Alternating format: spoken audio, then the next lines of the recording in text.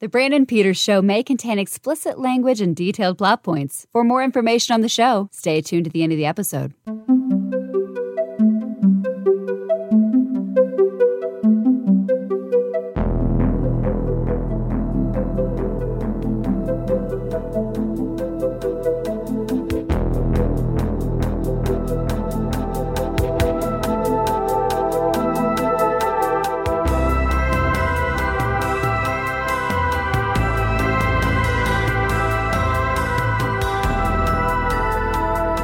We are now recording, and this is Out Now with Aaron and Abe. I am Aaron, and Abe is he's out. He's out right now. We have a lot of adventure to cover, and Abe was unfortunately not able to find a camel to join us with. But this week, Out Now, it's a film podcast where Abe and I normally discuss the movies weekly. However, every now and then we'll have these special bonus episodes, whether it's one of our fun commentary tracks on completely different. And this is one of our fun commentary tracks for February. That's correct, 2022. This month we are talking. That's right. The 2005 adventure flop, Sahara. The obviously Clive Cussler film adaptation, starring Matthew McConaughey, Steve Zahn, and Penelope Cruz, directed by Rick Eisner. That is the plan here. We have Uncharted coming out this week. So in honor of attempted adventure franchises, here we are back with everyone's favorite Sahara. Joining me to discuss Sahara for this commentary track, we have from Why So Blue and host of the Brandon Peters Show. He once rose the Titanic. It's Brandon Peters. Yeah, sequel Sahara. It'd be a lot cooler if he did. Also joining us from Forbes, some call him the Night Probe. It's Scott Mendelson. The Night Probe? It's a Clive awesome novel. I like it. I'm doing well. Thank you for having me as always. Glad to have you here. Glad to have you both here. I'm excited to talk about this movie because it is something of a curiosity for the mid 2000s that we can get into. I believe, is it our first McConaughey movie? I was wondering that today. I think it might could be. Yeah, we'll discover this as we go. At some point, we have to do Contact just because it's awesome. Yeah. Nothing says exciting commentary like 2.5 hours of us talking about Robert Zemeckis' Contact, and we'll see what we can do. I don't know if we'll have enough to talk about, but we'll try. Yeah. We'll just start reading from Carl Sagan books and examining those passages. Billions and billions. Yeah. Okay. It's pretty good. It's pretty good Sagan. So yeah, we're going to do a commentary for Sahara. How this works, all of us have the movie currently paused 5 seconds in. If you have the similar film that we do, that means the Paramount stars are falling from the sky right now. So if you not the 1983 film Sahara, but correct, 2005 or the Humphrey Bogart movie. So yeah, if you plan to watch along with us, pause the film 5 seconds in, and on the sound of go, we will press play, and you can listen along with watching the movie. If you just plan to listen to us talk about the movie, you're good. You just do your thing, and you're set to go. Okay, so you guys ready? Mm-hmm. Yes. All right. 3, 2, 1, go. You ever been to the Sahara, Aaron? I've been to Africa, but I've not been to the Sahara. I've been to South Africa and Zambia. So it's far, far south of where the Sahara is. You, Brandon, have you taken a trip to the Sahara? No. Scott, have you been to the desert on a horse? I have not been to the Sahara Desert, no. Okay. Well, I'm sure it's hot there. Let's talk about this movie, Sahara. Let's go over. I feel like we both have interesting. The three of us have interesting where we first saw this story. So let's start with you guys, because you guys saw it together, if I'm not mistaken, right? No, we didn't. No. Oh, okay, I was wrong. Okay. No. You just both share a certain fondness for this film. Probably my fondness before we knew each other. My fondness comes from Scott. I'll go first. So. Okay. When before I moved to Los Angeles, I went out there to interview where Scott and I worked, and take a day of shadowing there to see if it was going to work. Of course it was going to work out. It's DVDs. It's awesome. I didn't meet Scott then, but at the time, the movie playing at the Chinese theater, the Man's Chinese Theater, was Sahara, and it had the Jeeps and vehicles out there. You could walk and look at it, but like, I kind of wasn't interested in seeing it. If I was moving there this summer, my first movie at the Chinese theater would be something else. I'm like, Sahara, I don't know about that. My first movie wound up being War of the Worlds, the Steven Spielberg one. But then I started that summer working at IQC with Scott, and Scott and I talked daily. And one of the films he mentioned being awesome was Sahara. And I was like, that really? That sounds like a thing Scott would do. Yeah, like, hey, have you seen Sahara? There's many a times where there was something I just like in the like pop culture mainstream movies. I was just like, the past, especially back when I was a little more picky. And I was like, Sahara, really? It's like, he's like, no, you're like, no. Scott was like, yeah, sure. So at the time, I hadn't changed my driver's license over to be California or anything like that because I wasn't driving, so it didn't matter to me. I just kept my Indiana one. So my apartment was next to a Hollywood Video, and I like a Hollywood Video in Hollywood. Ooh, so cool. So I went in there, and I would have to buy used movies if I like instead of renting them or whatever, because like whatever, it's cheap. And so I went and bought a used copy of Sahara to check out Mr. Mendelson's recommendation here. And lo and behold, I enjoyed the hell out of it. I was like, holy crap, this is like the Indiana Jones kind of movie we've wanted, and nobody went and saw it. And he's like, correct. So I'm not saying it's up there with Raiders or even, a Romancing the Stone, but it's in the vibe. It works. It's fun. It's better than it was received. But yeah, so I bought that DVD, and I didn't replace that DVD with a Blu-ray till now for this commentary, actually. Much I like the movie. So Brandon Peters says Sahara's good as Raiders. Got it. Okay. Before we talk further about this, I just want to of Atlantis, Raiders of Atlantis. Yeah. Sure. Yeah. Asylum's Raider of Atlantis. We're talking all over this, what seems to be a very expensive prologue that has nothing to do with the rest of the movie besides the artifact that these characters are inside, which is a Civil War era, a Civil War era submersible. Yeah. But I seeing this for the first, I guess I'll go next just because it ties in. Seeing this for the first time, I'm aware of this story about this thing, this ironclad thing. I learned about these like Civil War era submarine / armored ships. And so I was like, I don't know this material at all. I don't know Clive Cussler novels or whatnot. Nope. I don't know the adventures of Dirk Pitt, a character whose name is so silly and somehow he produced many novels. So people apparently like the name Dirk Pitt more than I do. But easy to spell. Sure. Dirk Pitt or Brad Pitt, you choose. Yeah. But the idea that it started off with this like pretty neat, like, oh, we're doing this thing. Like, I was into that. That got me going right away. I saw this movie like 3 weeks early at a college preview. I was in college at the time, and they have sneak previews for movies there occasionally, at least at my college they did. And I like this credit, by the way, a Clive Cussler Dirk Pitt adventure as part of the credits for the movie. Like I can't think of anything similar to that. That's just a lone credit that way. Like maybe at Ian Fleming's James Bond is maybe the closest you're gonna get to that. But yeah, I saw this like 3 weeks early, so I had no real word on it. I didn't really know the buzz behind it. I think I might have heard that it was expensive, but that's about it. But it was certainly outside the realm of reviews or like things indicating what this movie was going to be. It was just, hey, you see in a trailer, Matthew McConaughey, Steve Zahn, and Ellie Cruz are in a movie, the adventure and stuff. Saw it, felt relatively indifferent about it at the time. I thought there was some cool stuff in it, but I didn't like think about it too much. That said, like in the, anytime it comes up, it's not the movie that I think of like that's only known for being a disaster. It's like, it was fine for what it was at the time. So I was excited to revisit this now because you guys have talked it up more. And having watched it again, this movie actually it's got some moves that I quite enjoy. But so I saw it fairly early on before the buzz came out and it became the infamous flop that it is known as now. But Scott, when did you first see Sahara? I saw the first weekday chunk. I did not see on opening weekend. It came out at the beginning of April 4th. Yes. April 8th. Sorry. Yeah, so it was just after I turned 25.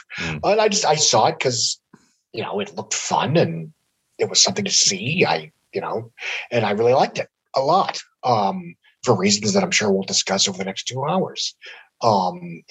And even then, it was like, okay, yeah, it's a huge flop. And on one hand, I love that the movie looks real, with real locations and real fights and real stunts and yada, yada, yada.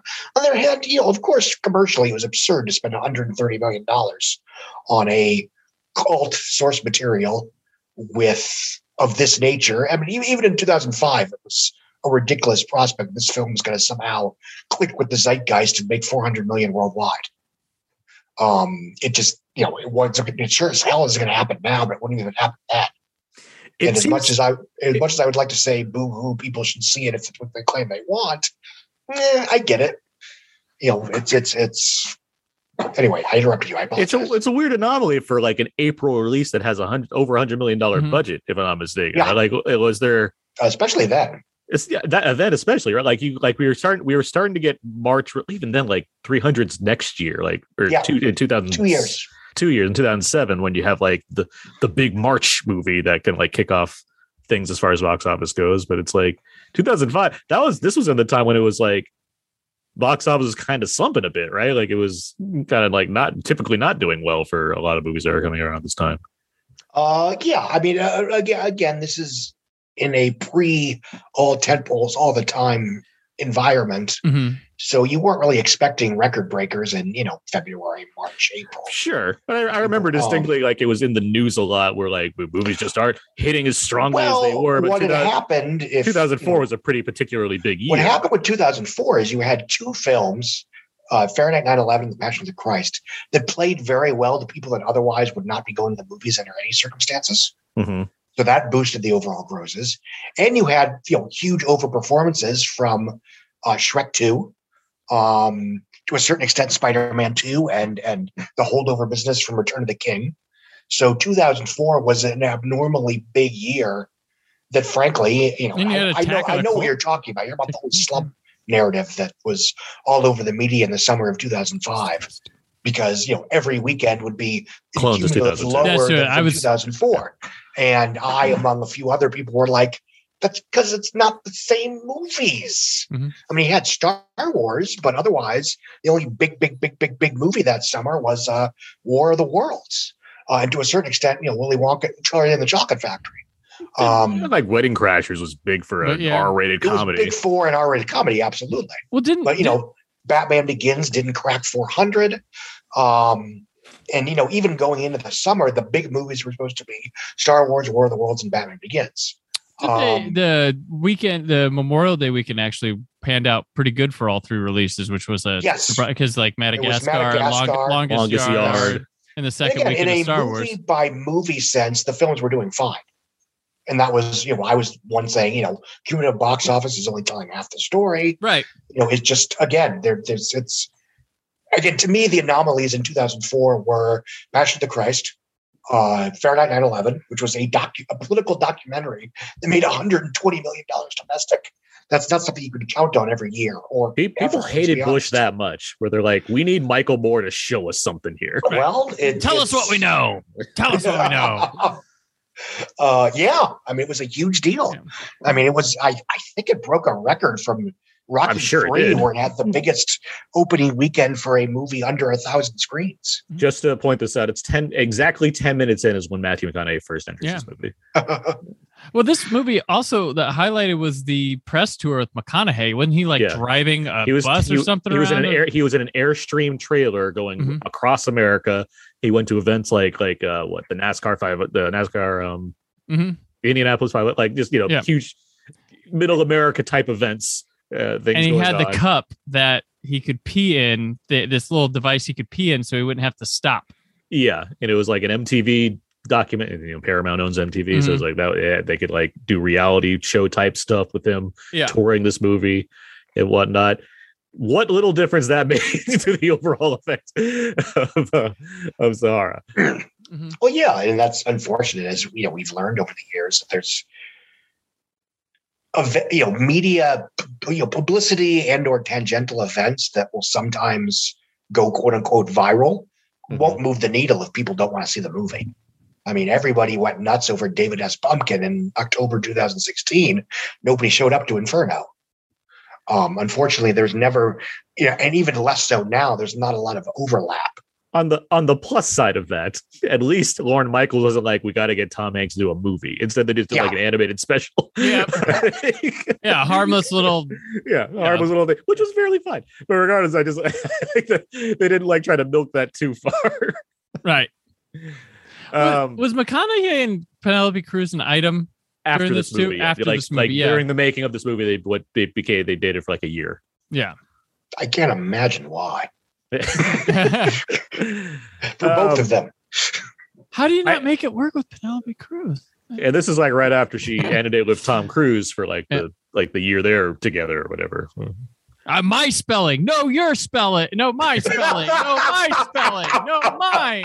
It's a fun intro to his character, by the way. It's kind of like quick. It's just like Batman Begins. These quick edit fights of shirtless Matthew McConaughey taking down some thugs. It's like on Her Majesty's Secret Service fighting on the beach. Yeah, that's what it reminded me of at the time. And and with the edits and everything, yeah. And that's a big thing of this movie. Like it wants to be Bond and Indiana Jones, which is it's romancing the stone is the trifecta they got going here. It's certainly, and you can even hear it in this, which I forgot it was a Clint Mansell score, which is strange because it's very brassy. It very much wants to have a Bond type score. Right. At the same time, it's a globe-trotting adventurer guy like doing this thing. So it's certainly playing with like some clear tropes and clear ideas. Well, why you have Matthew McConaughey and Penelope Cruz? It's not like a sexy movie. It's rough and tumble, desert, old, beat up ship. It's a swashbuckler without swords, basically. Because that's where like the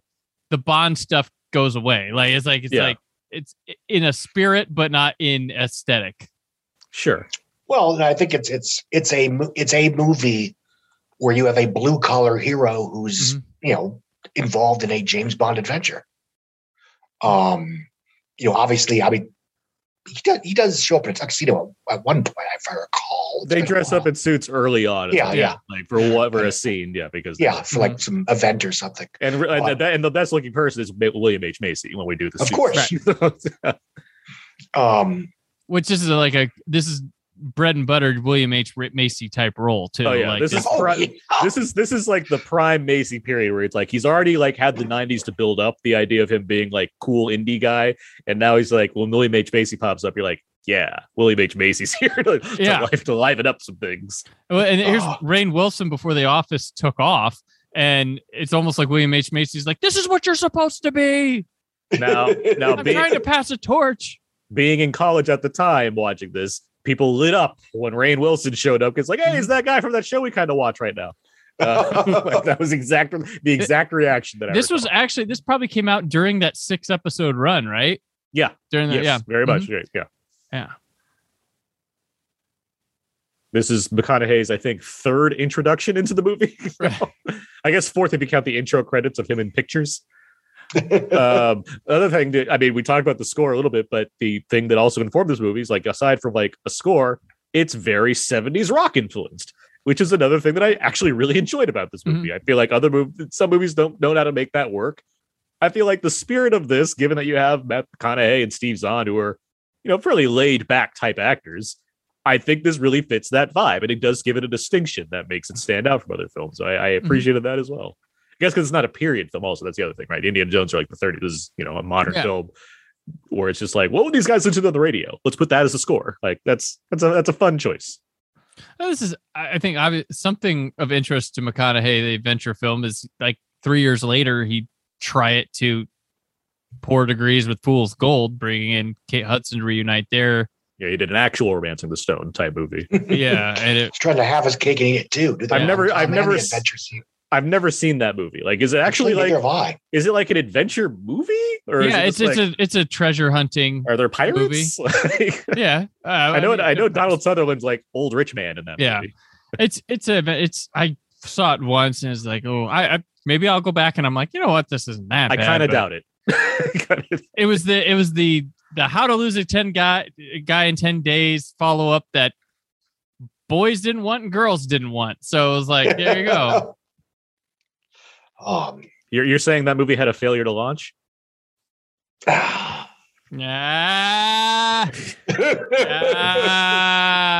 All right. Let's move on to the next thing here. Your reign is on fire. All right. Speaking of indie cred, here, you're making me frail. We have Sorry. We have William H. Macy's Paris, Texas co-star Steve Zahn here as well. Yes. Paris, Texas, famous blockbuster. And similarly, he also is like got to a point where, he's certainly not a name draw, I wouldn't say, but like, he's been in enough like stuff where you he's a guy people recognize him. Oh, he's the funny guy in that thing, like he shows up, but like he's a Macy type, because Macy, him and McConaughey, like he plays another William H. Macy role in Lincoln Lawyer. Like he shows up and like, oh, that's a 1000% 1990s William H. Macy role. It's the same kind of role, right? He's like the police, like just he's like the PI that he uses, and he's not quite well kept. He's a little on the edge, and he gets in a little too much danger. Spoiler alert! But this is the tuxedo scene. Here. Steve Zahn's wearing like Grosse Pointe Blank attire. The convenience store, the not Steve Zahn guy. Mm-hmm. And of course, the Merovingian shows up here and is like other big. US when movie. This was made, it's like, all right, hey, we got that guy from The Matrix. What should we have him do? Keanu? No. We'll have him use his regular American French accent, since he speaks English very well and doesn't have nearly an exaggerated accent that he does in Matrix. And we'll have him play like a complete bland person. That's probably evil, I guess. That's the takeaway. He's got a mustache before mustaches came back to be acceptable. His facial hair choice, it's very curious to watch it, because like it doesn't always show up.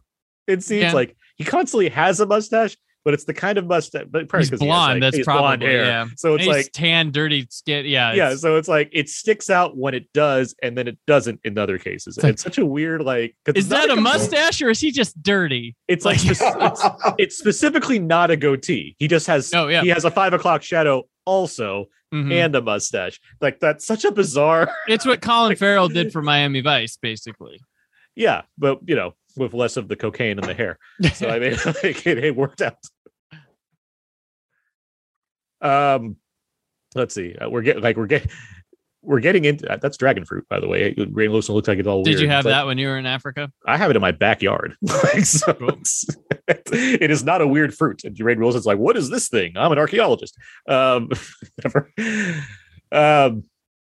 This plot takes a bit to get going, because we have to deal with like setting up a lot of different characters, which again I find unique for an adventure film like this, given that this is as the credits told me, a Dirk Pitt adventure.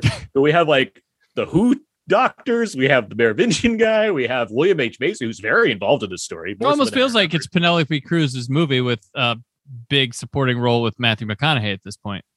For the first half, it pretty much it's their parallel stories for sure. Yeah. But she's like she's moving them primarily. She's moving. Yeah, exactly. Yeah, she's moving the plot forward along with Glenn Turman. So it's, for example, The Mummy, where up to a point it's Rachel Weisz, who is exactly making the movie happen, and Brendan Fraser is the lovable rogue who helps. He's the Han Solo. Helps along. Yeah.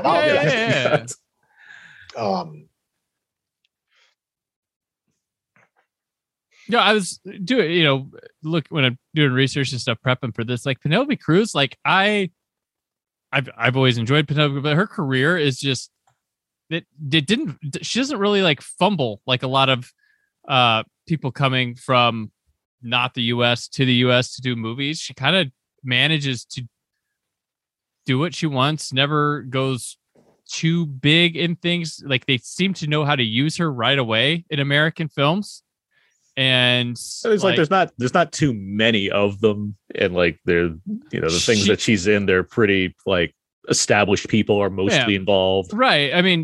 But like she doesn't get like, she's not like Noomi Rapace or whatever, where it's like you gotta be big right away or whatever or something. Throw her into projects. She works with good people. People know how to use her to restrict, and she has no fear in going back doing films because she knows she can bring a spotlight globally because she's in something, and she's a fantastic performer either way in her native language or here in America. But she's managed to have a consistent, solid career with no real drips or droops or anything. I mean, she was in that stupid Pirates movie, but no one got a lot of money for that. The bad one. A highlight. She was a highlight. No one's blaming her for it. It was no skin off her back. No, you're right. I mean, it's been 22 years since was it Woman on Top? Is that the one where she was the cooking one? Yeah. And that was, of course, the first time I had ever seen her. And the entire publicity, the entire marketing campaign about the movie is how hot she is. But, you know, as far as introducing her to American audiences, it did the trick. Yeah, and I've never seen a movie like a blockbuster movie just use her as just like, here's a side piece. Like, she's actually somebody in this film. Yeah. She's somebody in a Pirates film. She's like, you know, she's not just, I mean, she's a super attractive woman, but she's never used just to be eye candy in a role. Like, and I don't know if that's by her. Well, she's not in too many blockbusters. I mean, it's probably like 3 but when she total. does, High profile films. I'll say high profile films. Yeah. I also think that, you know, whether it's because she, you know, manages money well, or between her and Javier Bardem, they manage money well, is she can afford to say no. Yeah. Well, I mean, if there's just speculation, I think it's just interest in what she wants to do. I mean, there's a reason that it's not like she was with Pedro Almodovar and then was like, nope, no need for that anymore. She keeps working with him because that's clearly the stuff that challenges her as an actress. Well, I think part of it is in general. I remember something Antonio Banderas said, you know, right in the mid 90s, was that, you know, explaining why he had made a lot of frankly mediocre movies after Desperado is like, you know, look, when you're, you know, the way it works for me is you come to America and you just work like too crazy just so you can send money home. And I think the other thing is, is that what Nicolas Cage is doing? Exactly. Yes. Sending money home to his castle. Yeah. The other thing is, you know, quite frankly, when you're not a white guy, you, to a certain extent, you want to strike when the iron's hot. You know, I've always felt a great sympathy for, you know, Cuba Gooding Jr., who often gets, you know, tagged as, you know, the Oscar winner that made a bunch of terrible choices. Well, like, what was he being offered compared to, you know, the white Cuba Gooding Jr., whoever that might be? And it's Matthew McConaughey. He didn't win an Oscar, but I mean, they broke out around the same. Yeah, they broke out the same year. Mm-hmm. Yeah. McConaughey was somebody that was anointed as the next Paul Newman before his first starring vehicle came out. Mm-hmm. And frankly, I think this is entirely commercial. This has nothing to do with his value as an actor. You know, his commercial value has always been overinflated. And even the whole, you know, McConaissance thing in the early 2010s, that was basically a media fabricated narrative. The idea being that, oh, he's not doing rom-coms anymore. He's a serious actor now. A, he was always a good actor. And B, generally speaking, it's not like these movies started becoming more of a box office draw. Well, and he is good. He is good in those rom-coms too. Oh, absolutely. That's the thing. Like, and you know, it's well, it's weird because there's not like, because I agree with you.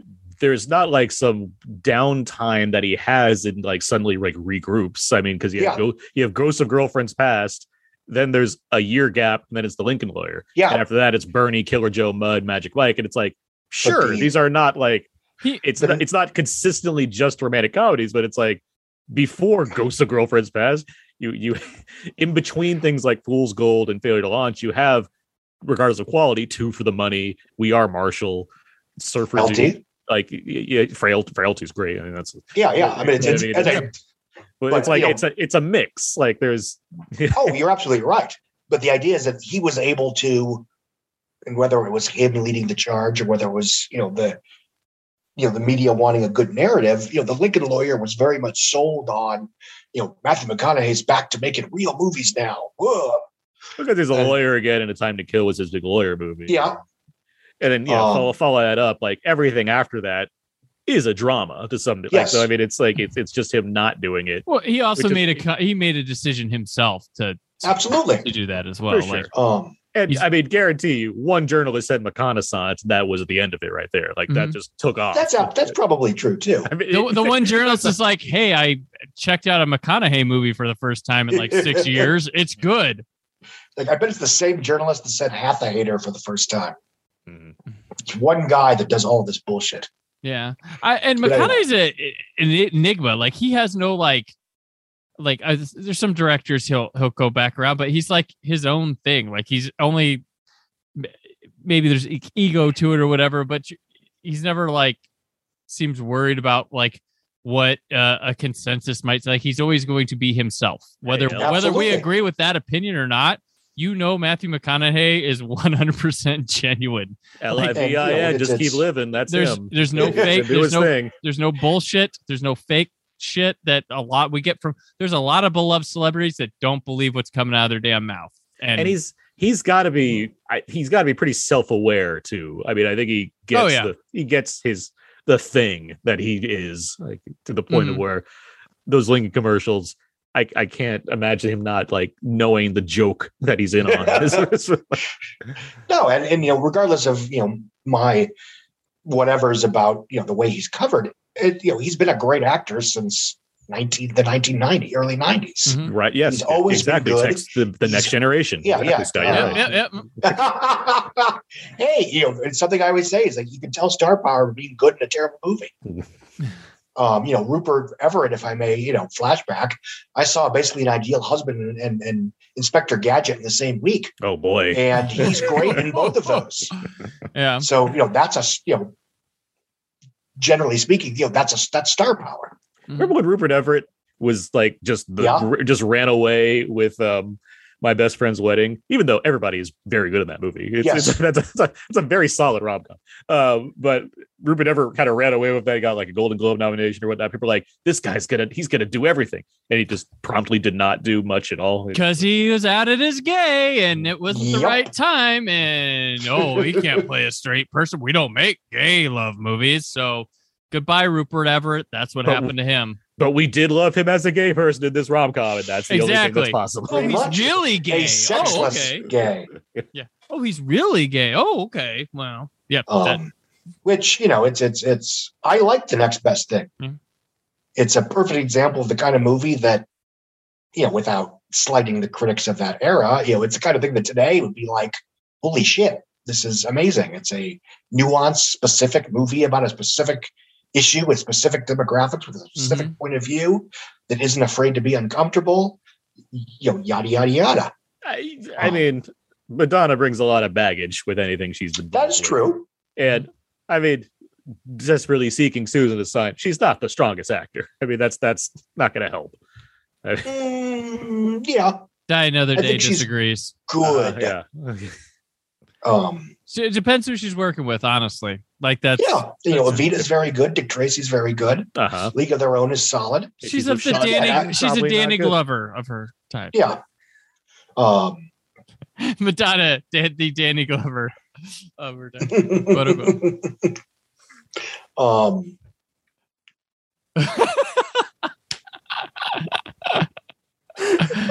I do like that this film is taking its time in terms of establishing the characters and the conflicts before we get into action movie mode. Well, I do think it kind of sinks the movie as far as audiences are concerned, because they're like, well, it's not fun enough. Like I think this stuff is fun. You guys think this stuff is fun, but I do think there's a hesitancy to embrace it from some audiences because it's not just getting to the point, which is that's more the audience. They don't like the detective work.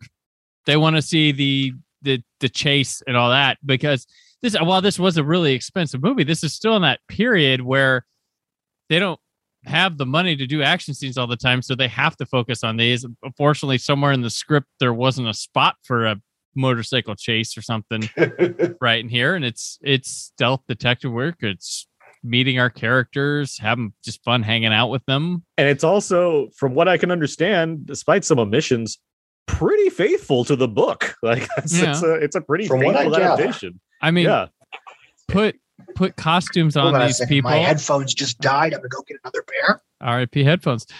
Put costumes on them and have them talking about that Nick Fury. People are like, oh, this is so good. It's the one they didn't have to do the actions. Those character moments. They'll accept them from IPs like they know of, but when it's a book they didn't read, I don't know. Despite being like people you ideally like, why would I not want to just have Matthew McConaughey and Steve Zahn just hanging out, right? Like doing explaining the plot, but also like doing their thing as performers, which I think is entertaining. But again, it's also it is, from what I can tell, faithful to the story. And depending on the day, Clive Cussler is either a fan of how they did this or not a fan of how they did this. Clive Cussler seems like a very grumpy kind of guy, the kind of guy that gets irritable quickly. I'm sure if the movie did well and they adapted 6 more of his books, he'd be thrilled. He'd think this was awesome. So yeah, but like I know in the adaptation process, there were like 10 writers total. There was a lot of like Cussler trying to say his piece on everything, and Paramount kind of shoving him aside and be like, look, we got to like write this movie. We can't just like keep giving you final say every step of the way. There's a lot of like back and forth, which is part of why the budget ballooned so high. There were so many like choices being made as far as to how to do this thing before it like finally happened. I don't really know what Klessler thinks now. I do think he tried to sue Paramount at least once. Oh, wow. For reasons. But yeah, there's a number of things. When Scott gets back here, we can talk about this more too. But there's a number of like issues from a financial standpoint and a business standpoint and international laws that got broken for this movie to happen.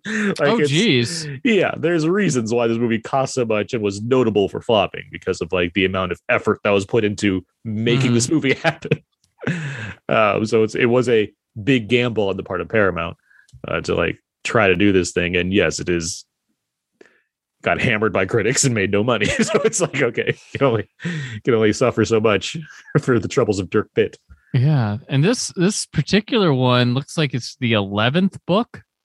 Yeah, it's like midway through the series. But it comes sandwiched between Dragon and Inca Gold. I'm looking at the series. There's 25 Dirk Pitt books. Yeah. He's got to get that Dirk. Yeah. Raise the Titanic was the 4th one. So, I mean, no one wanted to start at Pacific Vortex, the original Dirk Pitt adventure. Scott, you there? Not yet. We have not talked about a McConaughey movie before. No, not for a commentary. We've talked about plenty of McConaughey movies in like the horror episodes and other episodes, but we haven't specifically talked about McConaughey movie. As of now. What a good one to start with. The ones that people keep calling to. Next month, Surfer Dude. So, we should just do failed adventure films. Failed adventure films. Oh, next week the Alan Quartermain adventures. Yeah, double feature. Yeah, first Sharon Stone. Oh no, we did. Did we do Total Recall? Right, we did Total Recall. Yeah, Sharon Stone will return. I'm pretty sure we did Total Recall. I like to think we did Total Recall. That one's a funny story of mishaps because the Golden Globus were like, get us the Stone woman for this movie. And they were talking about Kathleen Turner from Romancing the Stone, and they hired Sharon Stone. And they're like, who is this? They're like, you said the Stone woman. And they're like, what? No. They were too late. They hired her, and they had to make the Quartermain movies with Sharon Stone instead of Kathleen Turner. I mean, it would have been redundant on Kathleen Turner's part. Right, yeah. She probably would have said no. But like, it's funny that they told them to go out and get us the Stone woman. And they came back with Sharon Stone. Scott, are you there? Yes, I am. I had to switch headphones. Fair enough. I forgot that I used these headphones to watch a Drive My Car screener this afternoon. So they were. Baby, you can drive my car. Pretty much. Yeah. We're about to get to our first big action sequence coming up in a second. But Scott, we were talking a bit about the budget and Clive Cussler and the various things that happened on Paramount's part to make this thing a go and produce this film. You know more about not necessarily. I know there was litigation eventually. Yeah. I don't know all the details, to be honest with you. I probably should have looked it up beforehand, but that's on me. No, I have some of it. I mean, a lot of it involves Cussler, involves him suing various people and about consultant fees and things like that. But basically the producers had argued that they had been misled in terms of Clive Cussler being more popular than he actually was. Yeah. That's that's a very short, simplified version of it. Mm-hmm. On top of that, I mean, beyond the Cussler stuff, there was, as I alluded to, there were some international laws broken in some instances to make this movie. Actually, getting that back to Penelope Cruz, Clive Cussler wanted Salma Hayek. But they chose Penelope Cruz because she's from Spain, and that meant that they could get some European credits, tax credits, to help further fund the movie, which was already ballooning in budget, which is fascinating to me. Well, and that's often how it works. I mean, obvious example is, Prince of Egypt, not Prince of Egypt, Gods of Egypt, Egypt, yeah. Reamed on the internet for having a bunch of Australian people playing Egyptians, allegedly. And, it's like big, they couldn't just, for whatever reason, they couldn't just come out and say, like, look, it's cast with a bunch of Australians because Australian tax credits. Mm-hmm. Really, there's no other reason. Instead, they had to, basically apologize and make up nonsense reasons for the quote unquote problematic casting when it was just tax credits and financial considerations. And the fact that Egypt is used as more of like a palette than a. Yeah, I came out of a screening of that movie, and and you like it more than all of us. Yes, we know that. Well, yeah, but I spoke to a couple of Lionsgate people afterwards. The first thing I said is like, "You idiots! Why didn't you just call it like Gods of Jupiter or something? You could have avoided all of this nonsense. It doesn't need to be Egypt. It's Alex Proyas just wanted the old Egypt thing. I mean, it's like it's freaking Eternia. It's the He-Man movie. Anyway. Speaking of things tangentially related, here's a very British Lenny James playing an African man. Right. With hair. Let's let his hair go. That's good for him. I keep thinking the boat scene's going to happen. Now it's going to happen. I kept thinking that was going to get to the action scene. Now we're going to maybe get to the action scene. It's like there's like three or four big set pieces, right? There's this boat chase. Mm-hmm. There's a big fight on a thing. And there's like a cannon helicopter thing. It's the movie. I mean, it doesn't like rely on the action, but it's like when it goes for it, it goes for it. Yeah. We're talking about failed adventure movies. At the time, the year before this was Hidalgo. Of course, yes, Hidalgo. Oh yeah, that was early 2004. Yes, it was March. Or April. I think it was March though. I remember there was a time where like wasn't there like a vibe on like the social media, like people are hungry for like an Indiana Jones type movie. It's like, no, you're not, because you're not going to them. You're not seeing these movies. Yeah, March. It was March. It was a Joe Johnston movie.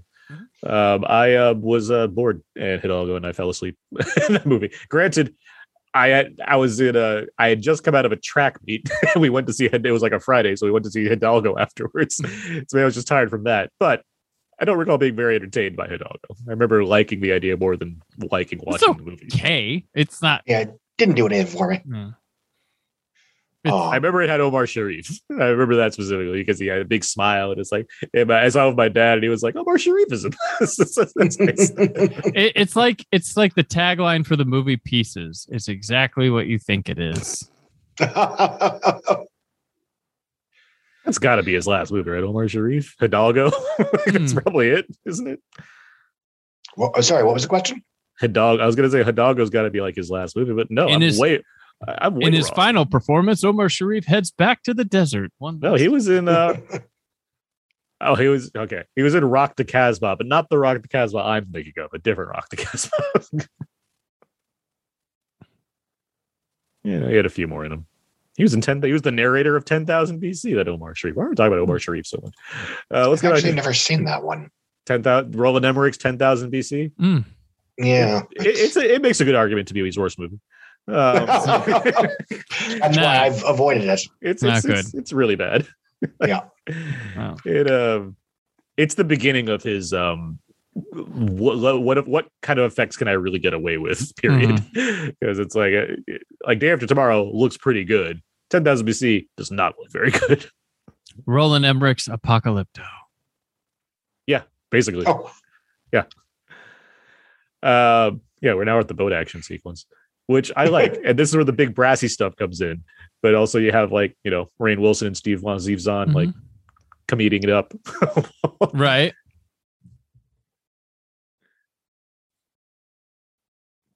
Yeah, it's a big yacht. Anyway, Breck Eisner. Yeah. Where is he coming from? where is he getting $100 million to make his This is crazy things after, right? Yep. Well, Michael Eisner's his father. Michael Eisner's son? Yeah. Oh, well, there you go. That probably didn't hurt. He has like one movie before this? Yeah. Thought Crimes. TV movie. He was that Taken miniseries. That was a Spielberg thing. He did A Sound of Thunder, did Thought Crimes. His remake of The Crazies I think it's pretty decent. Yeah. No, actually, it's really good. I'd say it's his best movie of the 5 movies he's made. It's better than The Last Witch Hunter, yeah. Oh God, yeah. He's been directing The Expanse. People love The Expanse. Okay, that's where he's been. He's done 14 episodes of that. He's been put in Amazon jail. By the way, there's this shot right there where where they basically take the boat out it just drives on land, but it has this wild shot of the captain like, oh no, I'm going to explode, and he doesn't. He just kind of goes on land. It's like, you're fine, dude. Like, calm down. It's okay. But that shot of the boat coming at the camera, basically, it broke the camera, which was like a $250,000 camera. Add to the tab. Worth it. That's the kind of runaway expenses we're dealing with from Sahara. Apparently, we're just breaking down cameras. So Breck Eisner wants a production aid on Tango and Cash. Oh, must have killed it. So that's where he got all his connections.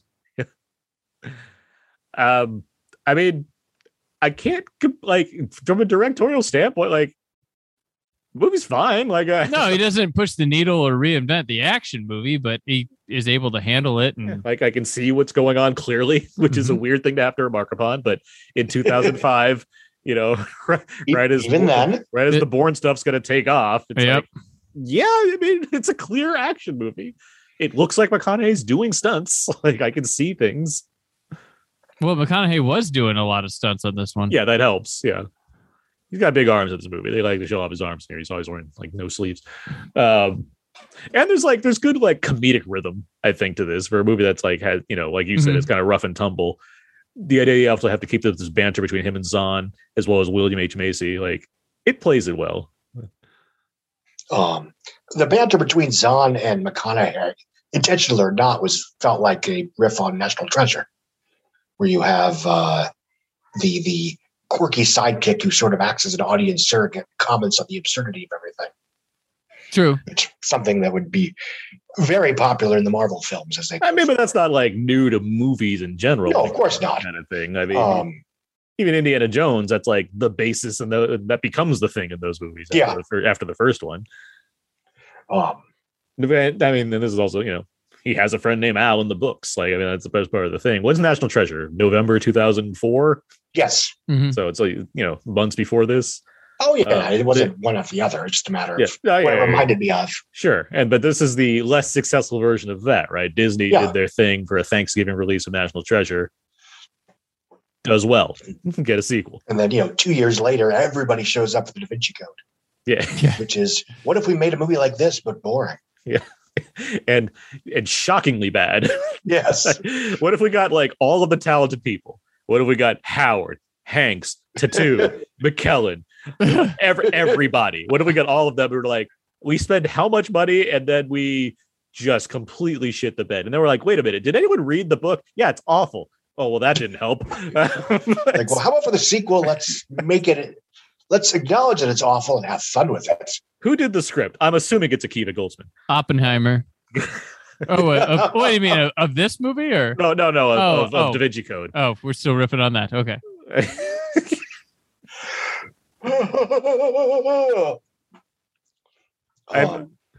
Or was it? It wasn't Kep. I think it's Goldsman. That's Howard's guy, right? Yeah, I think so. Let me see here. I was taking longer to look up than I realized. Yeah, Akiva Goldsman. Yeah. They blew up his boat. Yeah. Akiva Goldsman. Yeah, the Da Vinci Code is awful. That is that's got to be in a good top 10 list of worst huge blockbusters. I don't know. There's a lot of worst bad blockbusters. That one's pretty bad. Ron Howard has made a lot of very, very, very good movies. Yeah. But Da Vinci Code and Grinch are two of the worst blockbusters ever made. Yeah. They're really poor. Like in terms of like ratio of talented people involved versus quality of film, it's something special with how bad.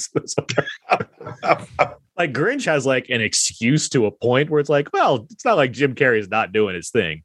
Oh no, he's terrific. I don't know what Tom. Weird. It's one of his best performances. One of his worst. Probably his worst movie. I don't know what Tom Hanks' excuse is. Like every choice he made is wrong in that movie, from the hair to just his like smarminess. It just none of it's working.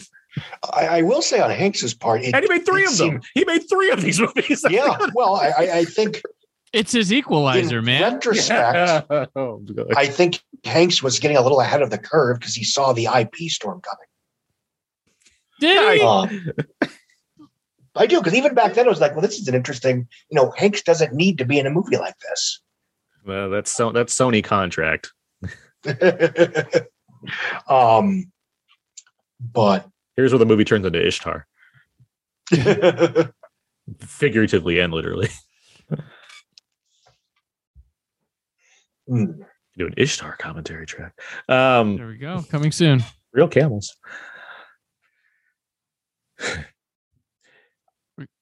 I wonder, like, the name Dirk Pitt, beyond the name, like you are obsessed with Dirk Pitt because it's such a like, there are 25 novels of some guy named Dirk Pitt, and people are just like, I can't wait to read one of these. That just intrigues me so much. Hey, you drive down there, you go to the light, take a left at the Dirk Pit, and then you but like, what is this guy? Dirk Pitt. He's a archaeologist. Is he even an archaeologist? He's a scrapper. He likes like treasure and stuff, and like he's still. It seems like he's not even like a treasure. Well, he's like former Navy SEAL, right? Like he's got him and Steve Zahn. They're both former SEALs, and because it's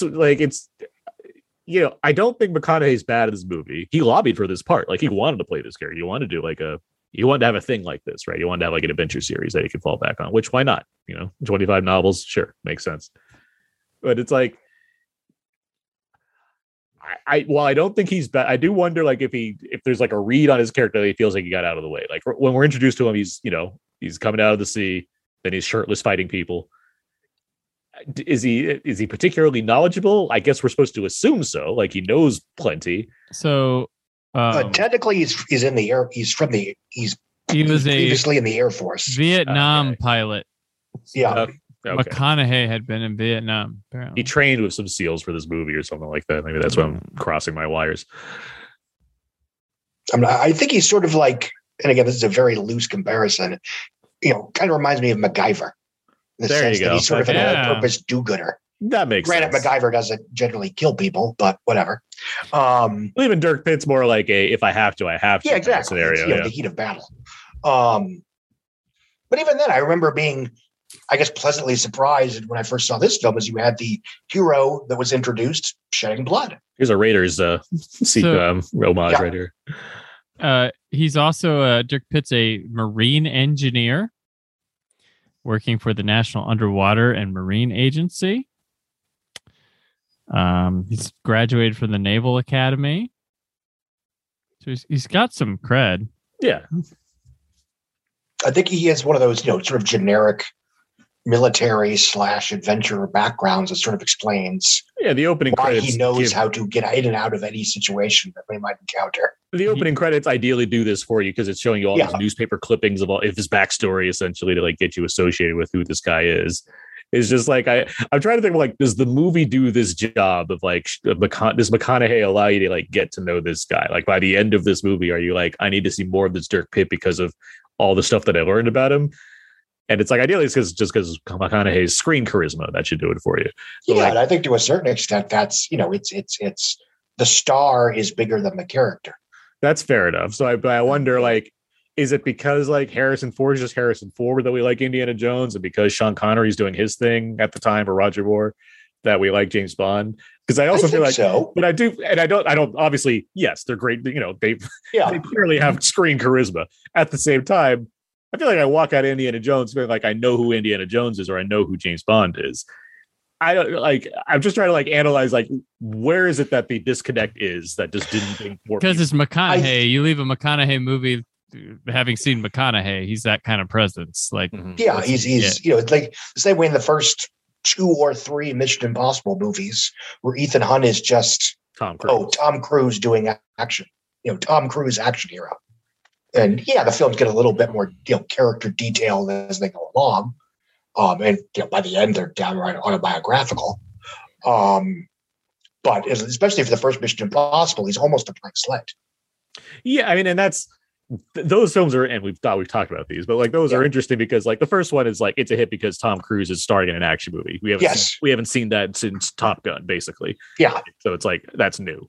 The second one is like, well, they made a sequel to that movie we liked because it was Tom Cruise in an action movie, plus it's John Woo. So it's the hair. Yeah, it's like that had everything going for it in that regard. Limp Bizkit. Then it's interesting because it feels like people caught on by the third one. They're like, it's just Tom Cruise again. Yeah, it's like a movie made money, but it certainly took it. And Tom Cruise is also not the most popular guy in 2006, right? No, so that's got caught right into a storm of stuff. Yeah. But that movie also tries to acknowledge by going, okay, we need more to this guy than just here he is for an action movie. That one opens up the story and gives him some life outside, which will drive the next better films that come after it. It certainly tries to, because as we've done, like it feels like a TV pilot more than a movie. Alias the movie, yeah. So but then you get Brad Bird and uncredited McQuarrie coming in. It's like we should do more with this, and then it becomes its own thing. Like it's a fascinating series in that regard because of the stylistic choices from directors, but also what do we do with this guy that's just Tom Cruise being a person? And then it's like, well, yeah, we found the answer. Well, we're going to replace him with Brad Pitt. No. Oh, we're going to hand the keys to Jeremy Renner. No. It's just Mission Impossible again, but done awesome. Back to talk about this movie a bit now, because we're at like this, as we've been doing these parallel plots. The inciting incident has finally happened. Basically, yeah, because Penelope Cruz and Glenn Turman have found why everyone's dying in Africa. Right. It's because these assholes are doing bad things.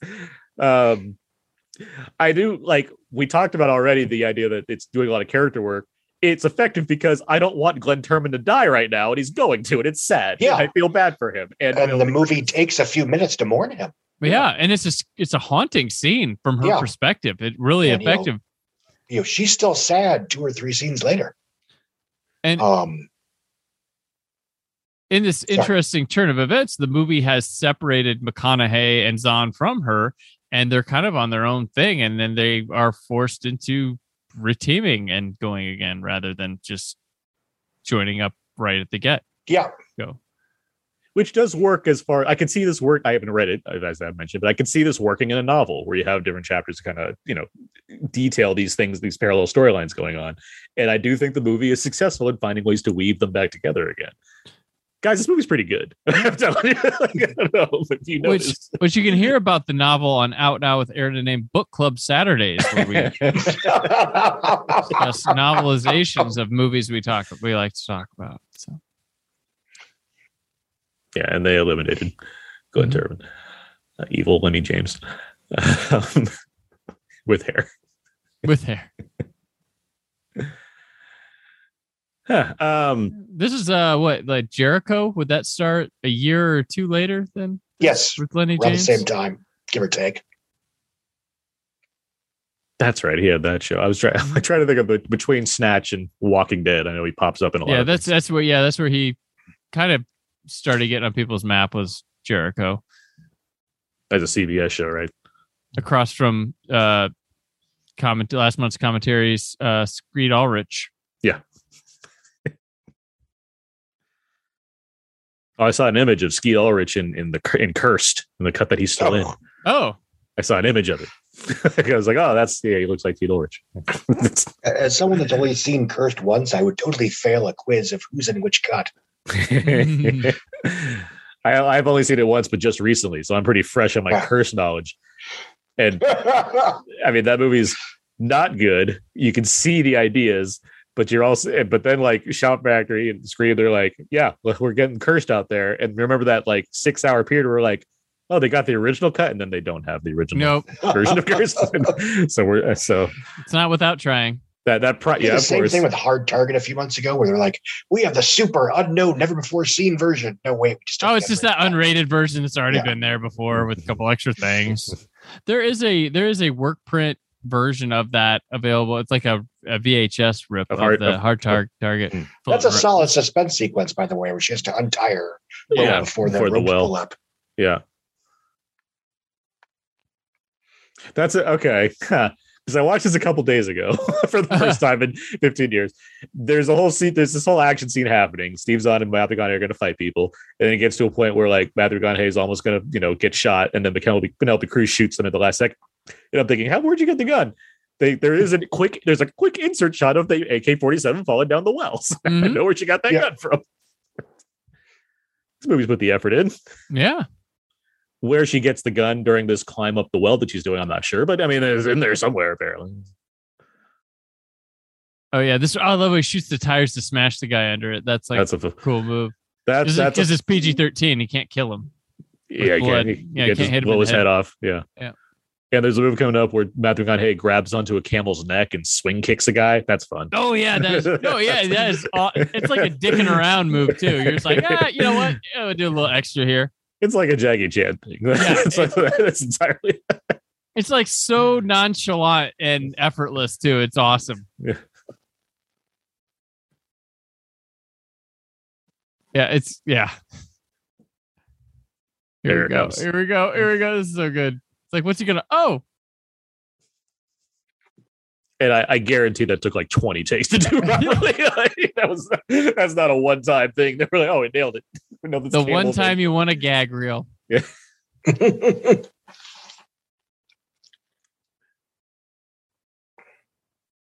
Let's see. This is not Dirk Pitt's first cinematic journey, of course. There was a 1980s Raise the Titanic. Definitely a movie that exists. I imagine meant a similar fate because there were not more Dirk Pitt movies after that. Before they raised the roof, they raised the Titanic. Mm-hmm. It had Richard Jordan as a Octopussy's Richard Jordan. Octopussy's Richard Jordan. It had Jason Robards in the William H. Macy role, and then Ann Archer. And Alec Guinness popped up in there for some reason. Oh, okay. So, yeah.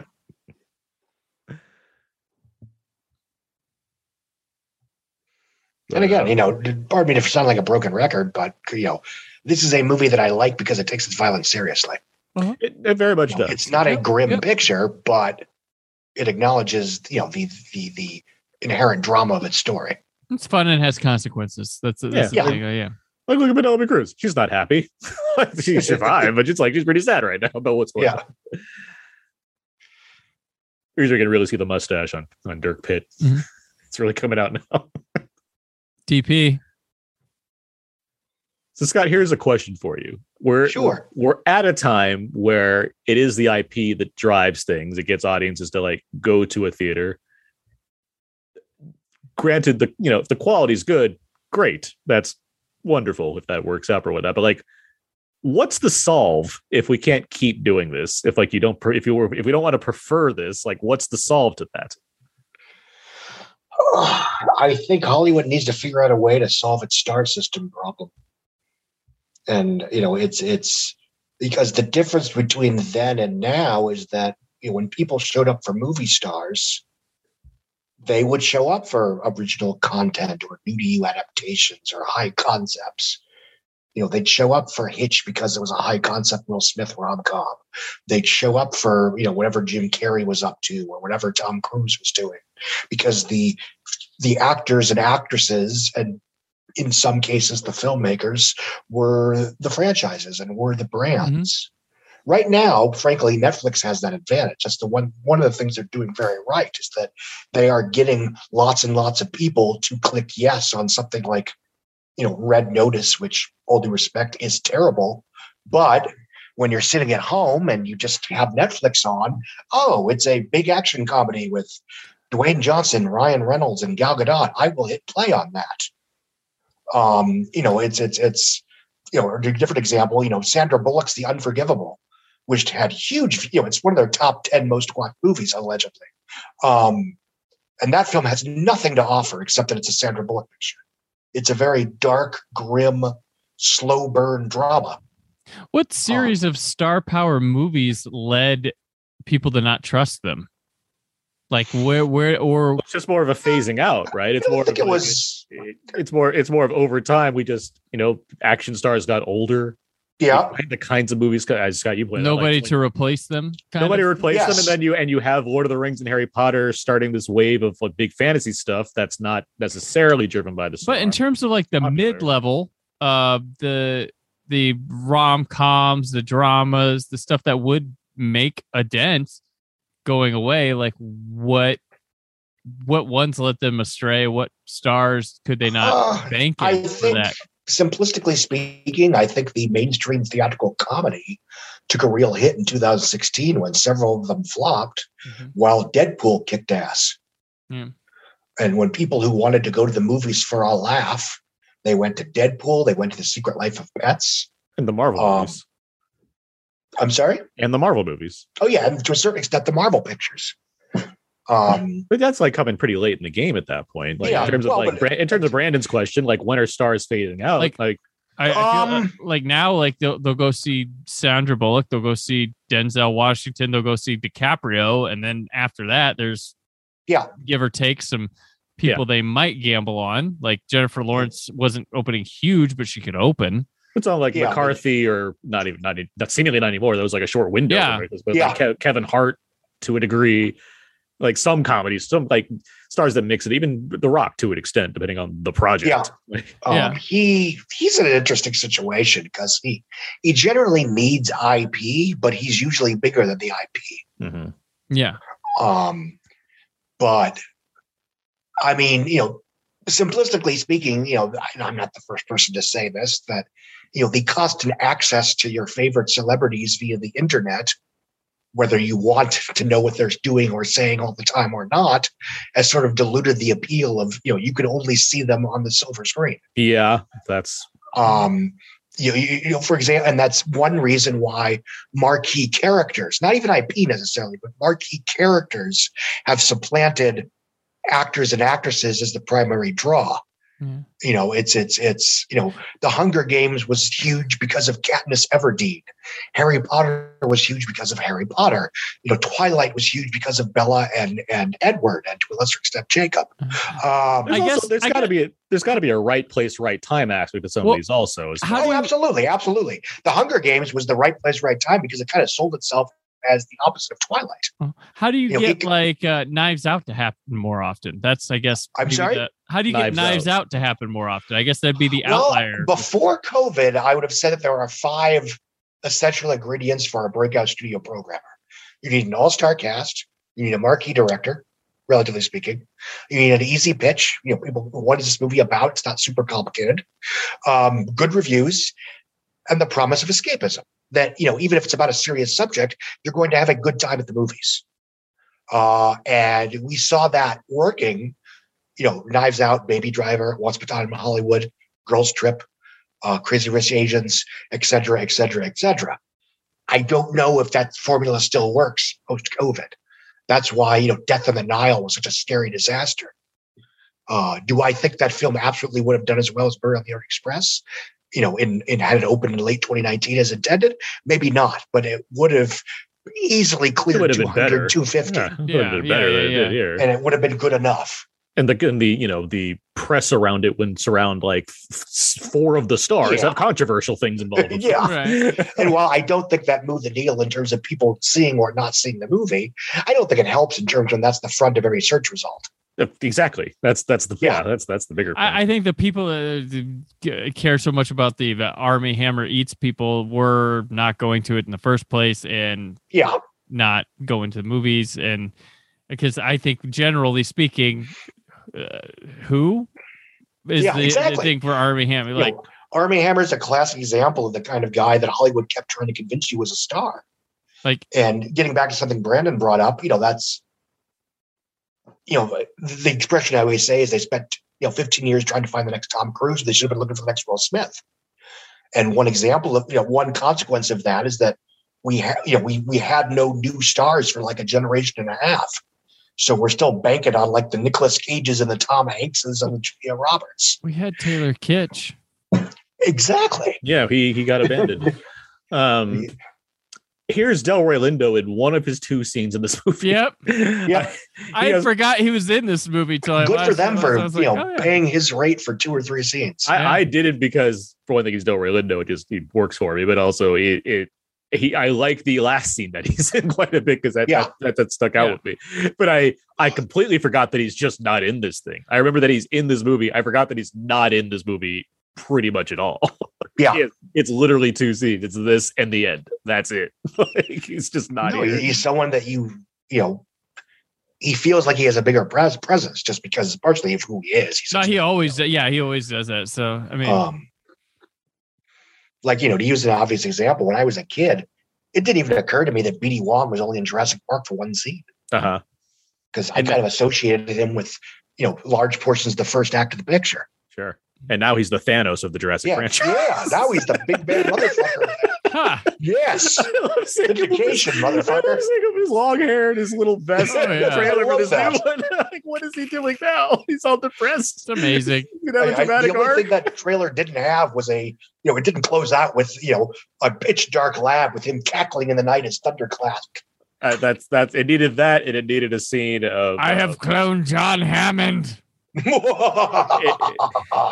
Don't act like that might not be a thing that happens in this movie. I want it to happen now. Don't act like we're not an army of Hammonds to defeat the dinosaurs. C.G. Attenberg comes out of here along with like Mr. DNA, like fighting. So Delroy Lindo, is it the next year or the year after he headlines that high profile flop on NBC that was a Hostage? Or ransom. It was a ransom show about. It was when everybody was getting into serialization, and this show was about like a kidnapping and ransom of a child. So it'd be weird if he was in a show called Ransom after being in the movie. So I don't think it was Ransom. But let me think here. Kidnapped. It was just called Kidnapped. Yep. Yeah. Yep. That was I remember that with Jeremy Sisto. Yep. With Jeremy Sisto. I remember this show. Yeah. Yep. That was one of that. Was then we're all gonna find our lost era or 24. Mm-hmm. We're gonna find something there. We got a lot of bad shows that lasted a season for like 4 years, but I do remember being amused at the marketing campaign for Ransom because Delroy Lindo is in pretty much the entire trailer, and yet when billing comes up, he gets fourth behind Gary Sinise, whose only scene in the trailer is Gary Sinise. And of course, they were just hiding the fact that he was the bad guy. Well, which they reveal really are like, I remember thinking that movie was going to be a mystery. And then I was like, oh, we know it already. Okay. It's another case that where the marketing reveals something seemingly pretty big, the whole, the press conference that Mel Gibson gives halfway through the movie, so it can hide other stuff. Yeah, Ransom's got some moves. Like Ransom's some good sturdy blockbuster. That is a good Ron Howard movie. Yeah. Yes. Starring last month's commentaries, Liev Schreiber. Exactly. This whole sequence right here, Steve Zahn kicks the ball and it winds them into the room that has all the exposition they need for where the boat's going to be. It's right. It's silly, but you know what? They got him there. I can't complain too much. See, like right here, you can't tell he has a mustache. It's just a shadow under his nose. Yeah, it's just like, oh yeah, he's got a goatee, or he's got a big 5 o'clock shadow. It's over the course of this movie, Matthew McConaughey basically looks like every single Matthew McConaughey character you've ever seen. Oh yeah. Like I have no doubt in my mind, if I went to Fool's Gold and watched it, I'd feel like I'm watching another Dirk Pitt adventure. I mean, he basically plays all of them. Time to Kill, Lincoln Lawyer, Fool's Gold, Frailty, yada yada yada. Kevin Hart's in Fool's Gold. I did not know that. Yeah. I apparently need to watch Fool's Gold. I'm curious now. Close your eyes. Now, now imagine that treasure was what?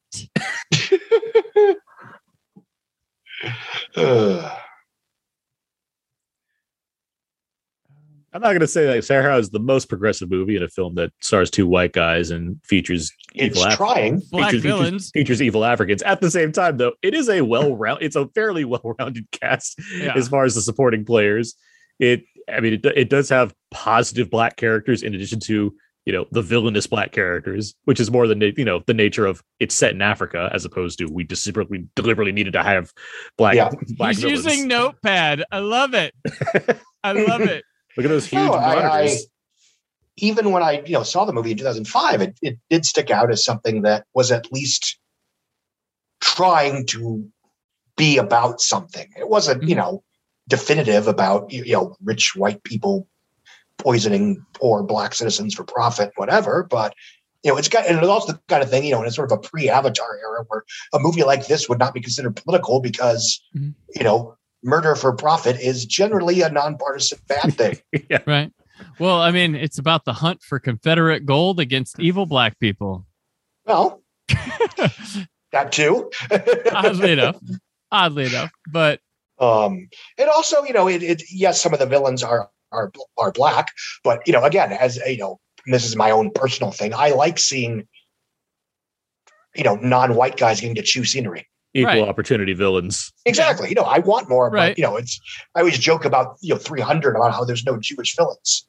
It's like I want representation in that movie. Damn it. Well, I mean, if there was this movie and it's about going to Africa and all the villains were white and everything was like, yeah, I don't know. Just make the villains cool. Well, that's my thing. Yep. The rich French guy is also evil and behind most of this anyway. That also doesn't hurt.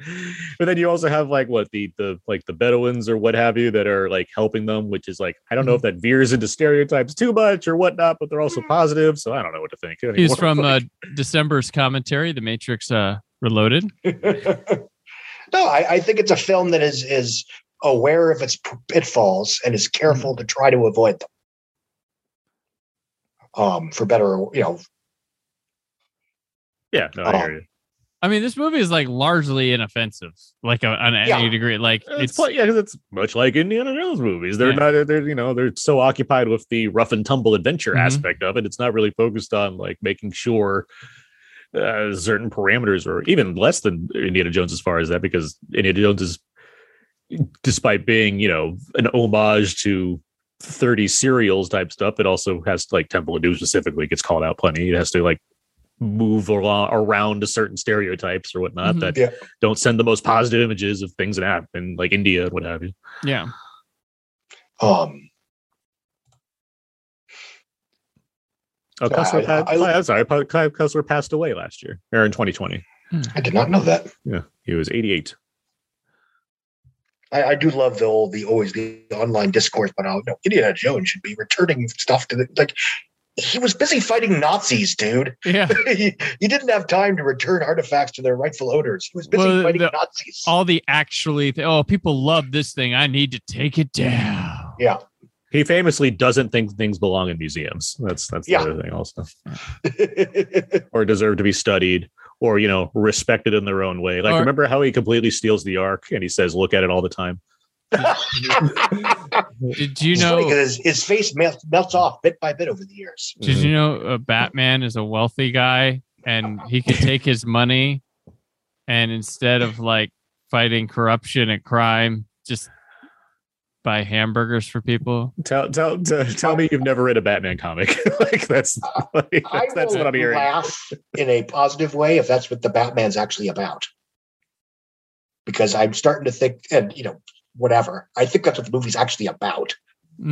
Is sort of confronting that stereotype. Mm-hmm. And that's as good a reason to make another Batman movie as anything. This camel stunt, the camels, them jumping off the camels onto the train, done practically. And while they did camel training so they could ride the camels, they couldn't do this. So they had the same stunt guy did all three of these people. Oh, wow. So he played Matt McConaughey, Steve Zahn, and Penelope Cruz jumping onto a train from a camel. I hope they paid him 3 times. Mm-hmm. But the magic of movies, it doesn't look like it, right? No, this is really convincing. Pretty good. Practical. It looks like you got the 3 of them jumping onto a train from camels. Take note, Book of Baby Grogu. Boba Fett. The security guard. So I like this scene a lot. This is like, and it's like the way he moves around the corner and the train's on the curve. And it's just, I don't know. It's very simple stuff, but it's still like effective. Well, and it provides entertainment value beyond just the stunt work. Yeah. It has character beats that are fun. Mm-hmm. And it's very swashbuckly. Like, this is good stuff. It's like, I know you can't just like tell people to see a movie, even though I guess that's the point of marketing, but it's like, this was a solid movie. It's doing its job. I want to see this. It's a shame. Let's see more of this. And I like, Scott, you've seen Uncharted at this point. I haven't seen Uncharted yet, but I don't, it's not going to be this good. Like, and this, good God, no. And even this is just like, like better than average. Like, look, I mean, Dora and the Lost City of Gold is a better action adventure film than Uncharted. Swiping. There's a thing too. Like, I mean, we all love like practical effects work and stuff like that, but you can do the CG stuff and look at like Fury Road. That's not all. I mean, there's some clearly there's some CG, there's some assistance from it there too that you can do. And when it just all looks like fake, like what danger is Tom Holland in jumping off suitcases in the air in 2022? But those type of adventure movies, we went for the thrill of watching the danger of the production value, like things like that. Like I love William Friedkin's Sorcerer, because that movie, when I watched it, just looks so dangerous. Like no one died making that, and that is just stunning. But with the adventure movie, there has to be a sense of real danger for the actors. And I don't know, maybe it's just because I'm my age, I've grown through these adventure movies and seen so many that it's like that. And kids nowadays the CG really immerses them. But to me, nothing in Uncharted looks like I have to worry about anybody, or it's going to be thrilling in that aspect. Well, Uncharted, I don't want to talk too much about Uncharted because I haven't seen it yet, and you have, and I don't want to delve into it about that. But like the whole issue I have to begin with is like, that's a game that's riffing on Indiana Jones. So to make a movie based off the game that's already riffing on another movie, it seems so redundant. Like it's a copy of the copy. Just, and like, what am I supposed to get out of this? It's like there's no purpose to it beyond Tom Holland's on a Sony contract because of Spider-Man. Make this product, make more Tom Holland product, get it out there. He doesn't have to wear a mask. It's even easier for us now. We just show off Tom Holland's face all the time. Well, I think part of the issue is that, I don't know whether the audience craves this or whether the studios think the audience craves this, but to a certain extent, there is a subgenre of action film, and it's not just superhero films, where the hero is basically invincible, and the film very intentionally never puts them in any real danger. And you can do that if you have other people in danger. Batman's not going to die, but he's going to dismantle the bomb in time, that kind of thing. Mm-hmm. But too often there's even not enough of that. As long as the autopilot's fixed, he can. Yeah. And it's I know Die Hard is an obvious example, but Die Hard is a film that works partially because you're in a position where the story can still come to a natural and satisfying conclusion, even if John McClane dies at the end. Ergo, there is suspense and tension as to whether or not John McClane's going to die at the end.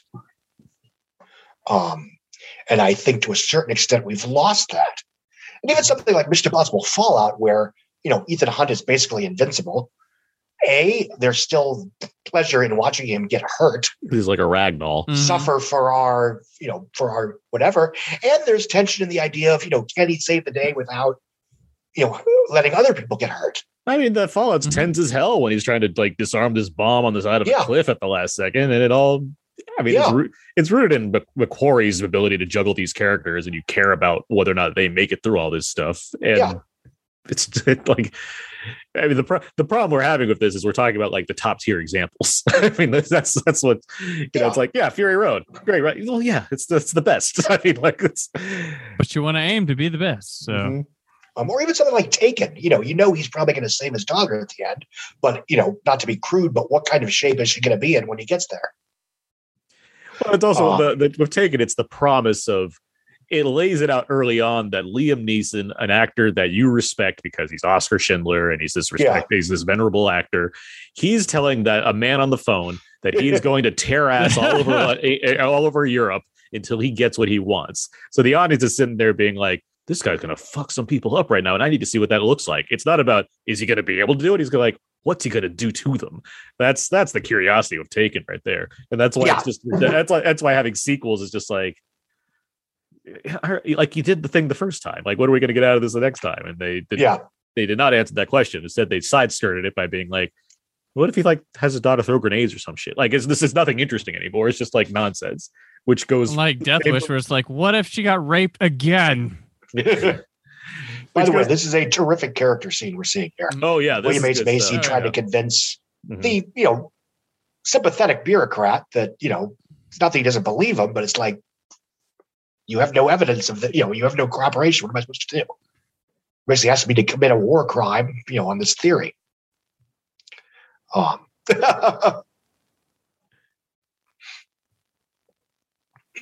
They're roped off in the back of this thing. Scott, do adventure movies like this tend to do well? I mean, right now we're in a situation where the only stuff that does well is based on a marquee character. I mean, right now, no is my answer to that question. Yeah. Like when more of these were coming out, like, well, they used to be cheaper. I mean, if this stuff had come in at like $70 million, you probably would have at least broken even over the long haul. What are the other versions of this? I know, Brandon, we were trying to think of this earlier. What are the other failed adventure? But there's like adventure movies in general, right? I mean, I guess like the Mummy movies. The third Mummy didn't do too well, did it? Like that was. Third Mummy did fine. It was terrible. Yeah, it did $400 million. They're just like, we can call it a day here. That was pretty much the response to the Tomb of the Dragon Emperor. There's National Treasure, which did really well. And the sequel, which also did really well. And really well. And for some reason, I don't know whether they got jitters after Sorcerer's Apprentice bombed or what. We throw Blood Diamond in this. That's a weird combination. That's such a violent movie. On the one hand, yes, because it's not glow, but it's like, it's an exotic location type thing. And it's a heavy, it's like, as much as you want to knock it for like the prestige thing, because it has DiCaprio and Jaimon, who were both nominated and they're both great in it. It's also like a very gun heavy Edward Zwick action movie. Like it has a lot of action, and I like Blood Diamond quite a bit. I think it's really good. It's a really watchable movie for 2.5 hours about the horrors of like the diamond trade. But so it's a kind of two-hander. But did that movie make money though, Scott? Was that a success? No, it did 172 on $100 million budget. Oh, there you go. Oh, and we have the Pirates movies can count here. Those are doing really well. Yeah, the first Zorro was successful. Zorro, right. I'm looking at just trying to figure this out. We got like you could argue yes and no on Stardust, even though it's science fiction. It carries a lot of it's like fantasy, stuff. Unless I'm mistaken, nobody saw that. It's very good, but nobody saw it. Oh yeah.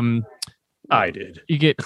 Land of the Lost, Journey to the Center of the Earth. Journey does well enough. Pre-Avatar 3D, it makes like 300 million or something like that. Yeah, and the second one did very well as well with The Rock. The second one we're like, well, we can't get Brendan Fraser because I don't know why, but but we got The Rock apparently, so we'll do that, and we'll throw Michael Caine in for good measures also. And there's a poster of Michael Caine on a bee. And why that's not on Netflix, I don't know. They just like I know the movie's on Netflix, but they're not showing the Michael Caine bee posters. It seems like a mistake to me. Like when I opened up Netflix, it should basically be "Don't look up Red Notice" and Michael Caine bee poster from Journey to the Mysterious Island. Yeah, I'm looking through here, but this is happening and not at the same time, and it looks like there's plenty of success stories with this type of movie, and this is not one of them. So the adventure genre. Oh, King Kong! Come on, that counts. King Kong, of course. But I think, unfortunately, most of the ones that were successful did have some kind of fantastical element. I mean, even Pirates of the Caribbean, there's a case to be made that the secret sauce was the ghost pirates. Well, there's a supernatural thing. That's a hook. That's a hook for it. Yeah, because I mean, you don't title a movie "The Curse of the Black Pearl" first time out because you don't want people to be curious about what the Curse of the Black Pearl is.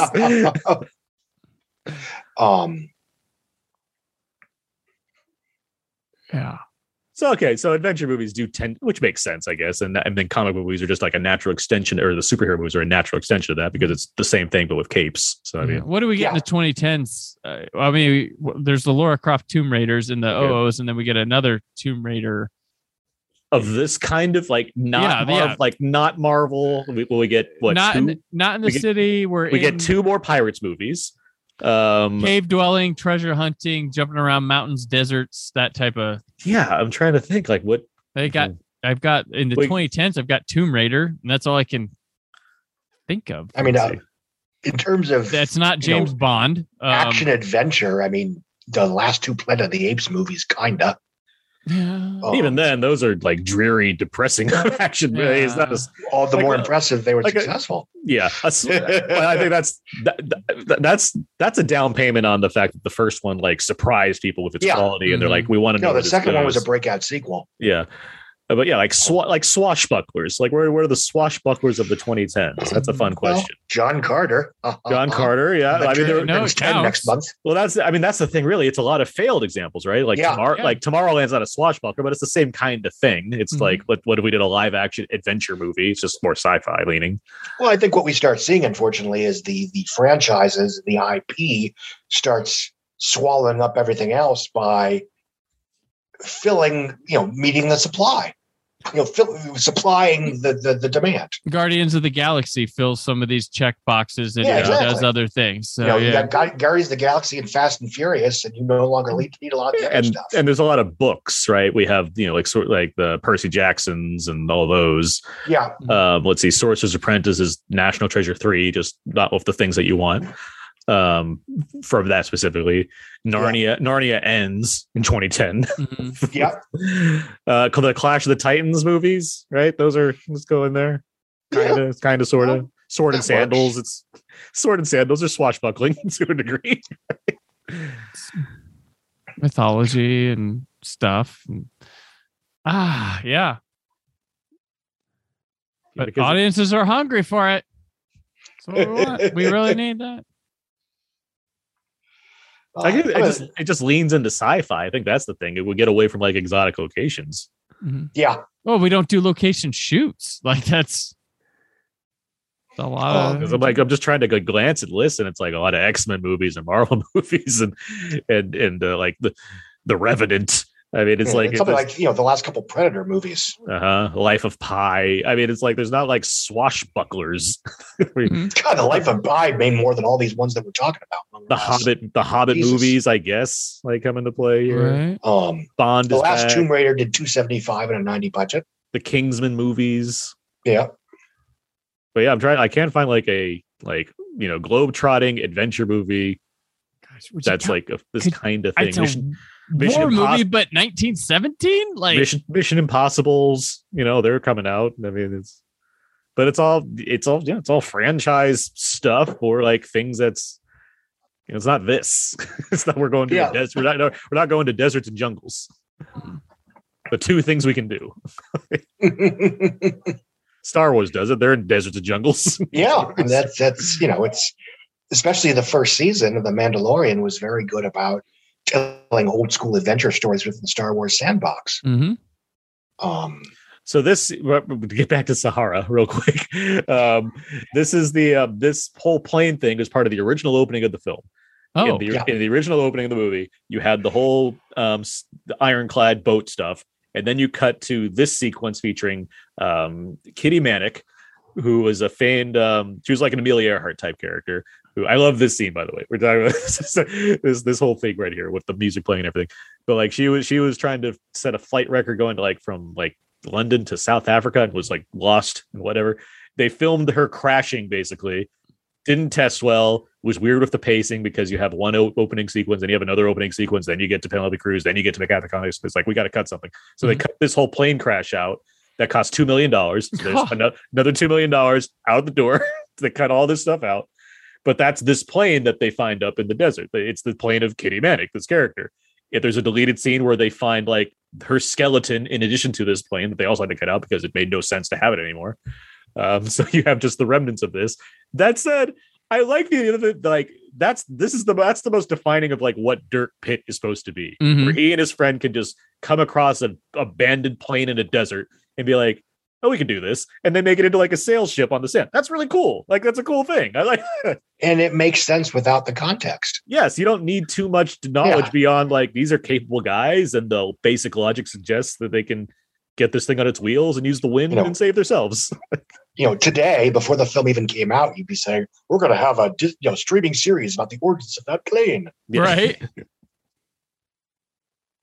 Speaking of which, I mean, we're talking about National Treasure. Uh-huh. You have 2 hit movies. They pivot to Sorcerer's Apprentice or whatever John Turtletub and Cage were on at that point. I'm like, yeah, why not?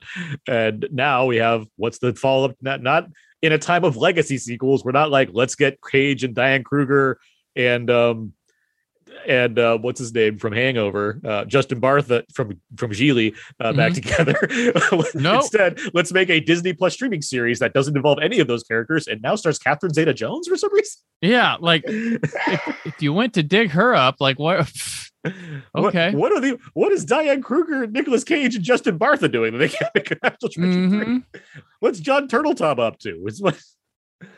I'm Cool Runnings documentary. What's going on? We can't. I like Ben Wheatley, but I wish John Turtletop was directing the Meg 2 as well, because I think he did a very good job with that. What got him out of Meg 2? Jeez, he made a successful movie. No, you're absolutely right. It's nuts that we should have gotten a National Treasure 3 10 years ago.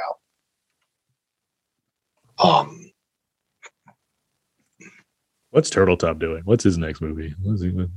Does he have a next movie? He had the Meg, and then he's done 2 episodes of Zoe's Extraordinary Playlist. And that's the issue. Is unfortunately, there's less studio programmers being made, and a lot of the blockbusters are going to indie darlings or Sundance breakouts or whatever. So there's a lot less feature work for people that just make movies. The old school craftsmen. Like on the one hand, like cool that you get to see a diverse selection of younger directors getting a chance to do certain things. At the same time, it's like there's a lot of solid, folks that just know how to make movies that wouldn't be bad to see a movie like this again, or a movie like National Treasure just come out and do its thing. And I think part of the reason the Meg works is because it was, he was an accomplished, nuts and bolts filmmaker who just, knew what to do. Now we're talking about this movie like as if it's, amazing. And I do think it's pretty good and you guys like it. Yeah. The critics hated this movie for some reason. Like they were wrong. Like, here, I'm going to read you some blurbs from Rotten Tomatoes. Oh gosh. Because here we go. Here's Rex Reed, famous, very agreeable person. Despite the vast beauty of location settings in Morocco and Spain, the vast lack of chemistry between the 2 stars is appalling. Richard Roper, not on screen together all that much, but okay. Richard Roper, it drove me crazy. It made National Treasure look like a documentary. Okay. All right. Let's see. From the Village Voice, Sahara is many things, but it's not a movie. It is the skull-splitting cacophony of 21 producers and 4 screenwriters that we know about anyway, standing in the same room, shouting into their cell phones. Again, the plot and story is pretty coherent to me. Here's the fairest one. It's not a terrible film. It's not particularly good either, but it's certainly no disaster. Okay. Oh, that's a compliment. I mean, you've seen this twice in a week. It works. It's a decent movie. I mean, I like it more than a lot of people for various reasons. I think it hits a lot of my check boxes in terms of what I want in this kind of genre picture. Mm-hmm. But just beside that, it's just, it's a sturdy, well-made, really expensive, practically crafted action adventure film. Well, that's the thing. Like, it doesn't, it's not like we're waiting for the Eisner cut because this was like famously chopped to pieces or something. Right. It's like, this is an entirely coherent movie that doesn't feel like it's been hampered with in the post-production or anything. It feels like a movie that knew what it wanted to be and was that thing. And it's handsomely produced. It has capable action sequences. It has stars in it. It's unique for itself as far as I don't know how else you'd sell it to people. They just Just said, I don't want to see it. It's intelligent without being, navel gazing. Yeah, very true. When does this go on to Netflix so people can be like, this Matthew McConaughey flop has turned into a super success? Or I guess be on Paramount Plus. Yes. Paramount Plus needs to be more popular so it can be on Paramount Plus and people can talk about it the way they talk about fucking Bone Collector on Netflix.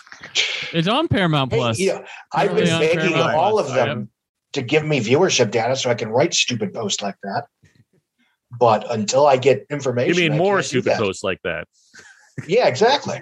Thank you. It's not a soft spot at all. You're not poking me in a sensitive, wounded area. No, not at all. Pour some salt on that wound, why don't you?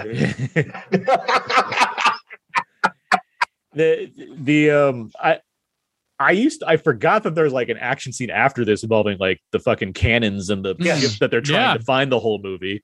But I thought that this was like the climax of this thing because I remember this very specifically because it's pretty intense. Like I really like this is as Bond as it gets right here. You have this like oasis in the desert and it's a huge machine and McConaughey and like the main henchman that's not Jaws, it's Jaws in a turban are like fighting on top of it. And it's like it's pretty wild, like watching all this stuff play out. And watching this again, I was like, this is where the movie ends, right? It's like, oh no, there's like still like 20-30 minutes of this movie after this. We got some stuff to see. There he is. And there's some solid fight stuff here because I just don't know where it's going exactly. Mm-hmm. Like, it's like, well, they're on a tall thing, so somebody has to fall off. Like, how's that going to happen? There's a helicopter, so it's got to crash, but Penelope Cruz is in the helicopter.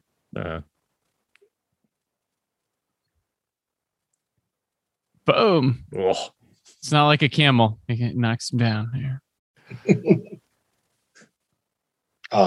To his credit, Ebert gave it a solid 3-star review. Did he?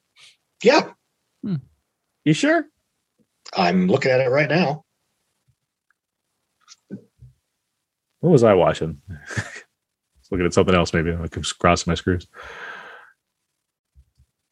I'm sorry, what was that? I was trying to think. Maybe I'm thinking of some other movie that's similar that Ebert didn't like. Well, but good on him. He knew what was up with Sahara. Yep. He always had a soft spot for unapologetic genre stuff like this. Mm-hmm. Because that's what it is. He didn't like National Treasure. That's nothing. He gave me like 2 stars. He's right. I'm not big on National Treasure, to be honest. Yeah, it's whatever. It's fine. I think this is much better, frankly.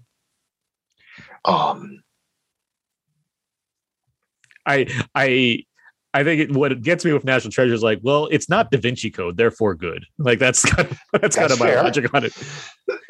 Certainly more fun than that picture because it's more spirited. Definitely more fun and spirited. But I remember when that was coming out, it was getting because Da Vinci Code was in the works, and that was like it had a teaser trailer. People were going nuts for fucking Da Vinci Code at that time. And I saw that at the checkout counter at the grocery. And I remember people were seeing National Treasure being like, is this stealing its thunder by being its own thing, even though it's not connected to all the controversial stuff. It's just a Disney adventure film. And it comes out and it does well.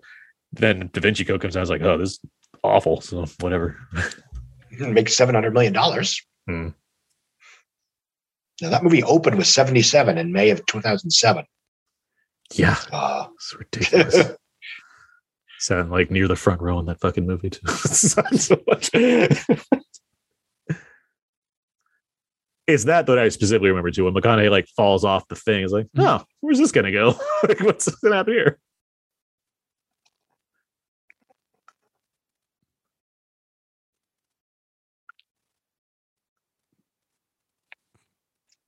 Just watching McConaughey fight a guy. Meanwhile, Steve Zahn's doing the heavy lifting down below. Yeah. Well, that's always how it is in these movies. Yeah. The main hero kills the villain, saves the girl, and its sidekick actually saves the world. Yeah. Same thing with, I love it, but Mask of Zorro is the same way. Catherine Zeta-Jones is the one freeing the prisoners. Yeah, she's doing the heavy lifting in that movie. Yeah. National Treasure's Catherine Zeta-Jones. Yeah. Yeah, exactly. And then in The Legend of Zorro, it's the kid that actually saves the day while the husband and wife are exacting their revenge. You're asking me to remember that movie. I assume it involves nitroglycerin in a train in some capacity. I forget the exact plot of it, but I do remember a horse having a reaction shot in that film. His eyes open wide and he like runs the other direction. Mask of Zorro, yeah. Catherine said, now you got me saying Kathleen, Brandon, but Kathleen. But she gets a trailer shot where she's like has a big gun and she shoots the lock out and frees the prisoners and everything. How have we not done a Zorro commentary? It's like one of Scott's top 10 movies. It's like, a great movie. That 4K came out and I revisited it a year or so ago. I was like, man, this movie's amazing. I always like a shot that holds on the guy falling and shows him hit the thing. Yeah, I always love him hitting. It's really fun. It was like, oh. Like I feel like we had a phase of people falling off and they cut away at the last second with a reaction shot of the guy going, that hurt. And then we got to a point where like, let's just show him hit the ground. Goldeneye was yeah. Goldeneye that was shocking in Goldeneye. Goldeneye was a good, yeah. The poor bastard was still alive. PG-13. Then the epitome, of course, is the other guys with The Rock and Sam Jackson hitting the ground. Because it's just I don't know, coincidence or whatever, or not coincidence, whatever, but I didn't see the other guys until like the Monday after opening weekend. And I did not know that particular plot point. I thought Sam Jackson and Dwayne Johnson were going to be supporting characters. Yeah. They I was a little sad. I was sad to a degree, but it's like for one thing. I admired the hell out of what they did. But, well, no, the comedy is the comedy, but they are so big in that movie, like how they're playing those roles. Or I'm like sitting there thinking, 20 minutes in, they can't be in this entire thing. Like that'd be like that's too much wattage of like comedic stuff going on. Like, we need to focus on the other guys, like, but The Rock and Sam Jackson are like they're so huge, and so it's like, oh, naturally they have to die. It's so fun. Like that's maybe my favorite thing that happens, that McKay's done in a movie. Like it's just that sequence. The amount of buildup and the shot that holds on them falling down to their death. Yeah, so we got out of this whole like exploding solar panel thing, and now there's like a whole action scene involving this helicopter and this classic car. Yeah, it's like a lot of this. This movie ain't done. Yeah. I assume this was quite expensive too. So I'm like, I forgot a lot of the expensive things that happened in this movie. Yeah, it goes for what it was lacking during that, period that you were talking about earlier on in the film. It just goes nonstop for the finale. Yeah, no, like the last 45 minutes of this movie are pretty action packed. Mm-hmm. Yeah. People didn't want to see it.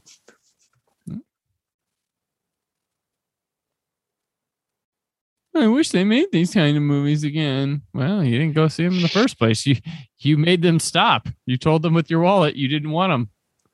Where's now you have Uncharted. Congrats. Now you have fucking Red Notice. Like Uncharted, I get as far as, well, yeah, you're eventually going to do this. I don't agree with doing it, but fine. But yeah, things like Red Notice, where it's like, what if we just didn't try? Well, that's our theory from this time around. What if you just needed a click and not money? And now they're making 2 back-to-back. I just hope they try. Like that's if they have to shoot 4 hours worth of movie, someone has to put in some effort, right? That's right.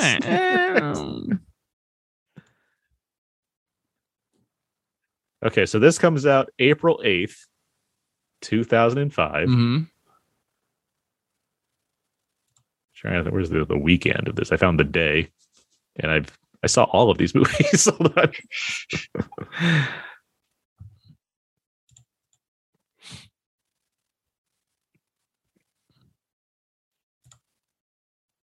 Oh, come on. Okay, there we go. Weekend. Okay. There's a lot of stuff going on here as we talk over this action climax. So Sahara's out. Also coming out, Fever Pitch from the Farrelly Brothers, which I also saw, which is pretty good. Yeah. Saw it on an airplane. By default, that might be the best Jimmy Fallon movie. Well, just that and Taxi. It's not Taxi. He's doing that much right now. Yeah. I like Almost Famous, but I'm weird, I guess. Oh shit! Yeah. You know what I'm saying. His leading man career. I did enjoy his recent turn as the villain in Marry Me. Yeah. I mean, he's fine in Whip It. Like, he does his thing when he needs to. Yeah. But let's see. Speaking of movies where people don't show up, they say things they say they want. That's my villain origin story. Yeah. As they say. Let's see. This is a week after Sin City's number one. Mm-hmm. Mm-hmm. People were going to Sin City. That's what I was big excited for Sin City when it came out. I think I saw Sin City on opening afternoon and then stayed late for a test screening of the Amityville Horror remake, which I actually enjoyed. Oh wow, that comes out the week after. Oh. Yeah. And I mean, I knew who Ryan Reynolds was, but I wasn't, obsessed with his comedies. So that was one of my first exposures to him. It's like, oh, he's a perfectly good dramatic actor. Fair enough. Yeah, because I like him in certain comedies now. With Deadpool's kind of tailor made for his kind of thing. Yeah. But like his shtick was not working for me then. So like it wasn't even him doing drama. I was like, I don't want to see Amityville Horror with Ryan Reynolds. Like, this is not my thing. And then again, like the Nines happens. Like, he's good in the Nines. I like this. Let's see. Guess Who with Ashton Kutcher and Bernie Mac, the cinematic equivalents of Spencer Tracy and Sidney Poitier. They're rocking in third place. I saw that in theaters. And I was at home from college. So I assume I saw that because it was like Passover weekend. Guess Who came out. Let's see. Never saw Beauty Shop, the spinoff of Barbershop. Starring the Equalizer's Queen Latifah. Correct. I did right before the third Barbershop came out, just because I had never seen any of those up to that point. Uh-huh. So I very quickly watched the previous three. It's fine for what it, Did you watch the other two Barbershops as well? Yes. Yeah. And I think they're both okay. I actually like the third one best. You can hear his thoughts on his new podcast, Talking Shop with Scott Mendelson. I'm right. It's a minute-by-minute analysis of every Barbershop movie. Yep. Talking Shop. There's a lot of weeks about Cedric the Entertainer. Let's see. Robots. Remember Robots? I do remember Robots. I do. I have that on DVD. I've never seen that movie. It is definitely a movie that was made by Blue Sky. And Aaron's That's right. why I've never seen it. Aaron is 100% correct. Even then, I knew. I think we even did this on an Out Now game, but not too long ago. But the cast of this is amazing. I'm gonna just like Robin Williams, right? You have Robin Williams as in a movie called Robots. You have Robin Williams playing a character named Fender. Just think about robots that have Ender in their name and realize that Robin Williams plays one named Fender. But you have Ewan McGregor, Halle Berry, Williams, Greg Kinnear, Mel Brooks, Drew Carey, and Amanda Bynes. Wow. Yeah. Mm-hmm. That's not all. There's the second tier of cast probably on that poster as well. Jim Broadbent, Jennifer Coolidge, Stanley Tucci, Diane Weiss, Paul Giamatti, and Natasha Lyonne. Jesus. DreamWorks gets like bashed for this kind of thing, but this is the shining equivalence of let's just cast a bunch of big names and like see what we can do with this. Robots. Drew Carey probably has like 4 movies, and that's one of them. It's Robots. Yeah, no, you're not wrong. Like, who has more movies, Drew Carey or Matt LeBlanc? Like, that's a bunch of question right there. Yes, I will look up Drew Carey now because I'm curious how many movies he actually has. And that's not a slight on Drew Carey. No, he's just not. He's not. He had a sitcom and an improv show. Like that's his thing. And he's wealthier than any of us ever will be. Yeah, I know. He's a stand-up comic. He's a game show host. That's pulling up. I do like that this action climax is different in that they're screwing around to do a single action. Yeah. It's not like we're punching henchmen or blowing up cars or whatever. It's this one specific target that we're using this one thing to, launch a cannonball eventually. And it's all about, the bit by bit of how that's done. And it's just fun to see them working for a cannon. Yeah. Like you're trying to figure this out. because teamwork makes the dream work. And it all like you can talk. I mean, that's the nature of these kinds of things. They have to connect in some way, but it's like the chase from the poison plot led them to the damn ship that they're trying to find the whole time. And now it's like their sanctuary as they try to get rid of the people from the poison plot. And the treasure's there. It's like everybody wins. This is, I mean, it's almost video game like as far as, fill all these objectives to achieve one goal, which is get a cannon out this chute. Drew Carey, not a lot of movies there. No, he plays himself in Adam Sandler movie. But there's like no, he's like there's robots. There's aside from extras work, Play It to the Bone. But he's an extra in that. He's an extra in Coneheads. Like so Matt LeBlanc wins this round, guys. that's the takeaway here. You win, Matt LeBlanc. Mm-hmm. You and your monkey baseball movie. And Passed Out Now commentary Lost in Space. Mm-hmm. Let's see. Back on this top 10, Miss Congeniality 2. Oh, Armed and Fabulous. The very same. Yep. Saw that in an airplane too. The Pacifier. Oh, double feature, Aaron? Possibly. No. The Pacifier in its 6th week. Oh, yeah. That's when Diesel and The Rock went for their Hulk Hogan phase of. And that was Vin Diesel's like one hit between the Fast and Furious movies. Other than Triple X. That's when Cannonball. There we go. Need more cannonball deaths in movies. Offhand, it's like this and Frank Langella and Cutthroat Island. Well, unfortunately, every time they do it, it becomes one of the biggest bombs of all time. Gettysburg has a couple, I think. Probably. And like the Patriot, there's some guy's head gets lopped off of a cannonball. Yeah. But like in terms of like main villain deaths, cannonball deaths are pretty fun.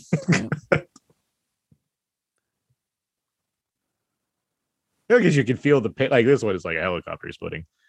Cutthroat Island is like Gina Davis just blows the fuck out of Franklin Gilliam. Oh yeah.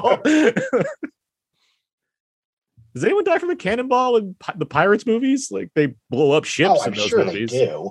I'm trying to think specifically though. No. Like I think like none of the main villains. None of the main villains. Well, because the main villains are like it's Jeffrey Rush and Davy Jones.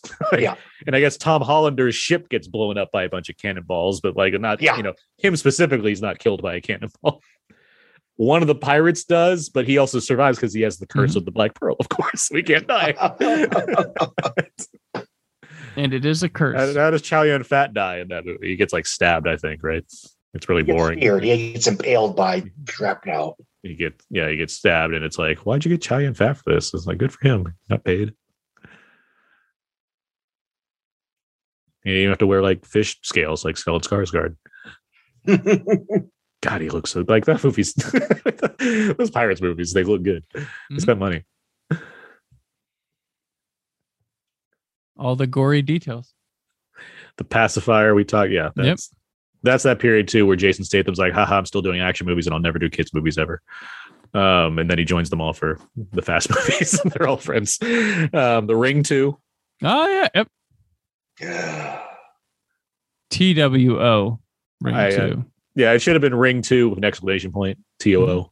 I probably would have sold more tickets. The Upside of Anger. That and Open Road are the times where I'm like, this Kevin Costner's not terrible all the time. That was my general takeaway. That was sort of sold as his comeback as an actor vehicle. Like, Upside of Anger? He can act. Not Open Road? Or Open Range? Open Range basically no. I mean, everybody loved Open Range. It was a solid hit. Mm-hmm. But I think The Upside of Anger was sort of sold as his... because it's more of a drama, not just another Western of Kevin Costner. Yeah.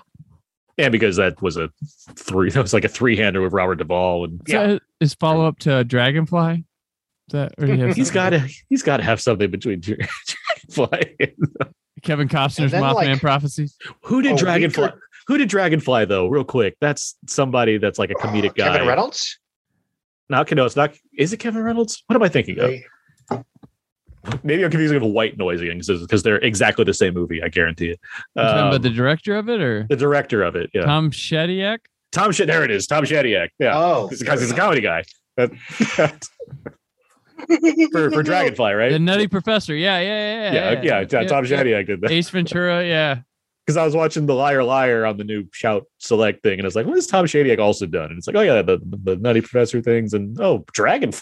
That is a really odd set. Yeah. And that's before he had like his bike accident that made him go all like, health crazy. Mm-hmm. And a minor detail here, we were talking about yes, they're going after Confederate gold, but they don't keep the gold at the end. No. Yeah. But William H. Macy does negotiate for a new yacht. Yes. And his daughter's passage to college. Yeah.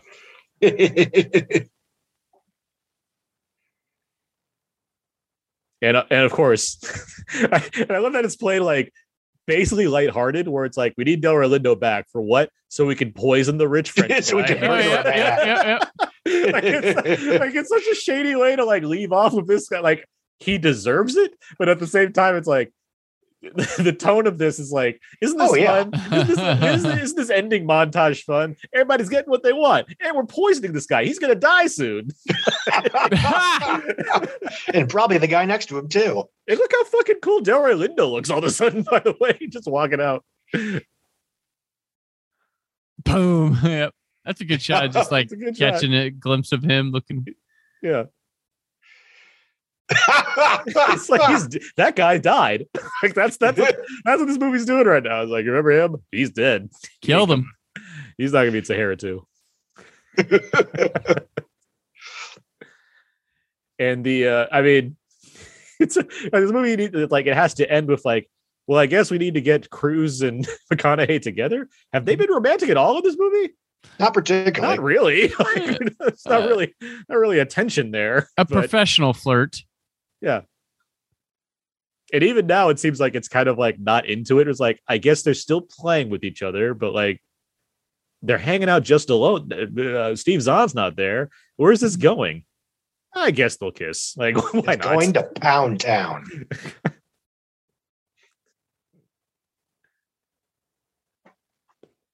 It's like, okay, I guess that's how we're ending.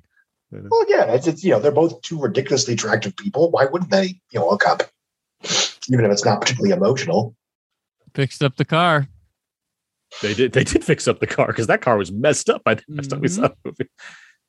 So they kept some of the gold. For fool's gold. Probably not cheap to fix up a car like that. Yeah. And that's Sahara. Right. Hitch was on the top 10 too. Hitch was number 11. Dirk Pitt will return, and nope. I wonder if it says that. Oh, he's in the new Jordan Peele. I didn't know that. Yeah, him and Michael Wincott. Michael Wincott is Dirk Pitt. Yeah. I love that Michael Wincott's in that movie. That was a happy surprise.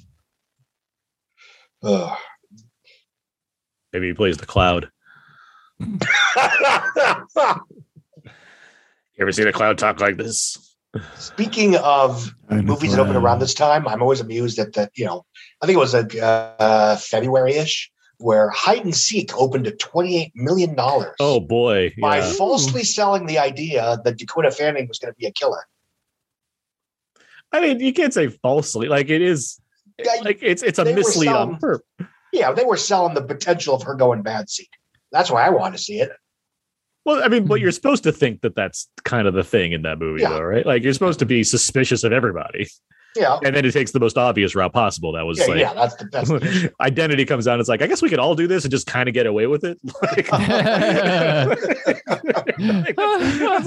Like how many, it's amazing how many movies were like, what if, it's just the guy the whole time? It was just himself. Taken, or not Taken. It was Taking Lives, right? Taking Lives. Those. It's like, what if every movie just the most obvious suspect was the one doing it the whole time? The guy that we try to convince you, who was caught red-handed basically, and then we're just like, no, it wasn't him though, it was somebody else. Yeah, it was him. It was him the whole time. That was the whole thing. I don't know how, but somehow I figured that out from the preview. What, Identity? Yeah, Identity. I just, for some reason, it's like, you don't suppose this is like The 3 in adaptation. It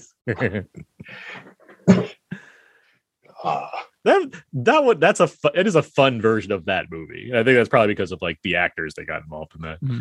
Yeah. My issue with Identity is that they have the big reveal and there's a half an hour left. I see. I like that though. None of this matters now. But that's what intrigued me by it more because I'm like, well, where do we go from here? If it's all just like Molina and Cusack or whatever, Pruitt Taylor Vince in a room, like what's the outcome of this? Is like, I guess he just feels happier. Like that's such a weird choice. Then he's like, no, he's not happier. That fucking kid's still there. Like, what's going on? And that was my issue with The Cell, 15 years earlier or whatever, is that, they, basically, what's his name? Vincent D'Onofrio is immobilized by the end of, near the beginning of the third act. So like, there's really no reason for her to go back inside other than to like make him feel better. It was like, so what? Well, because she's just like, what I like is that, and that's, I think why Ebert gave it 4 stars is because it's, she continues to want to do her job properly. Mm-hmm. Like I respect that she had respect for her position to want to help his soul and not just leave him. And they still defined the girl, right? And they still defined. I think they already knew where she was at that point. I could be mistaken. I saw it once at opening night. It's a little close. I saw it pretty recently. It's a little closer to the end when they actually like find her. But like yes, they do get the solution. Yeah. With enough time for Jennifer Lopez to still be like hanging out inside Vincent D'Onofrio's mind to do what he needs to do. That movie's pretty. I remember that movie. Like, it's not as sick now watching it just because we've seen so many fucking Saw movies. But I remember thinking it was pretty sick when they have like Vince Vaughn's intestines hanging on a thing for a second. Yeah, it was controversial in its day. There's some rough stuff going on in that movie, but it's all stylish. It's tiresome.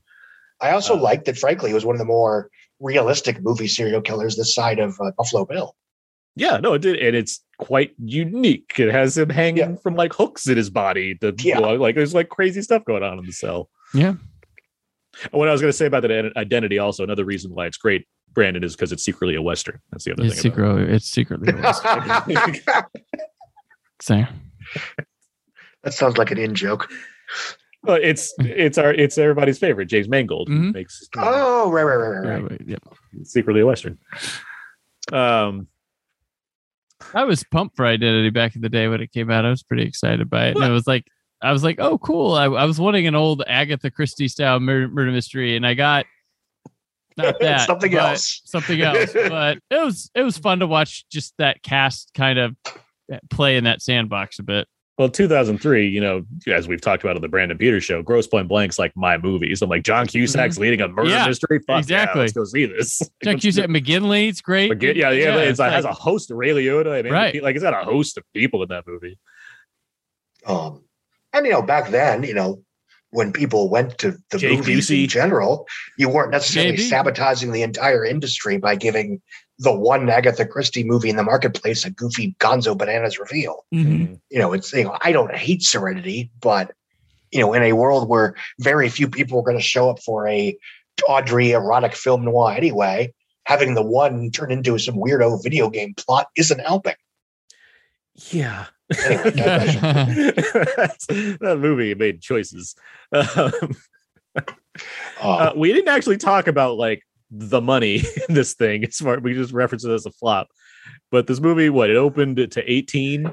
Yeah, it opened number 1 with $18 million. Not bad. Not bad. Again, it's a budget situation. Uh-huh. I think it made 122-ish. It made 119 worldwide, 69 domestic. But yeah, produced 160 budget.